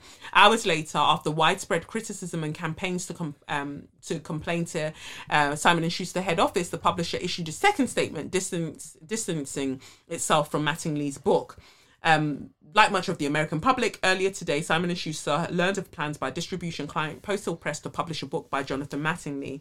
The publisher said, "We have subsequently decided not to be involved in the distribution of this book." But it took people coming at your neck a second time for you to go and take it back. Otherwise, this book you were would have been released if it was under the radar, literally. Yes. How this may affect the book's publication remains unclear. Before Simon & Schuster announced that it would no longer distribute the book, a spokeswoman for Postal Press, Kelsey Merritt, said the publisher supported freedom of speech for all of its authors. It's funny that you only choose authors that that they want freedom to speech the things that nobody fucking needs to hear. In the case of Sergeant Mattingly, the mainstream media narrative has been entirely one-sided related to this story, and we feel he deserves to have his account of the tragic events heard publicly as well. But you know whose story we can't hear, who's not writing a book? Breonna Taylor. She hasn't got a book deal. She's got no book coming out. Why? I think it's because she's fucking dead, you fucking cunts. So therefore, you can all go suck your mothers. Anybody that was going to distribute the book, anybody that was that gave this Mattingly guy his deal, Mattingly himself, all of you go suck your mothers till you pass out. So you pass out, and then I want for the ants that eat your body and the maggots that come out of it, I want them to release a book. That's the book. I want to hear from them. I want to hear from them. That's the book that I want to read. You know, all of you can go fuck yourselves. And on that note, well, that is it for this week's episode. Woo. Of SYM. Woo, woo, woo, woo, woo. I have been Kelechi. With me, Sadi. And this has been SYM, officially known as Say Your Mind, unofficially known as what? That's right, Suck Your Mum. You can find me on you can go find me on @KolechNikoff. I won't be doing anything there, or @Say Your Mind Pod. You can find me at SadiqOJN. That's on Insta and Twitter. And you can support the podcast on patreon.com/Kelechi Okafor. And I guess that's it. I think that's it. Yeah. I think those are all the bits covered. And obviously, big up Skillshare for sponsoring this week's episode. And I hope that you enjoyed Natalie's interview with me. Yes. Yeah. So I guess that's it then. We'll see you later. Bye, guys. Peace. It's the Benz Brunani womanist, baby boys, baby girls, you need to hear this. If you sit down, receive this realness. Make sure your cup's ready for the tea, we are go sip it, yo. Hot time scalding for your long throats. You might learn something you never know. Collect you fine, and she's one of a kind. Don't say your mind, say your mind.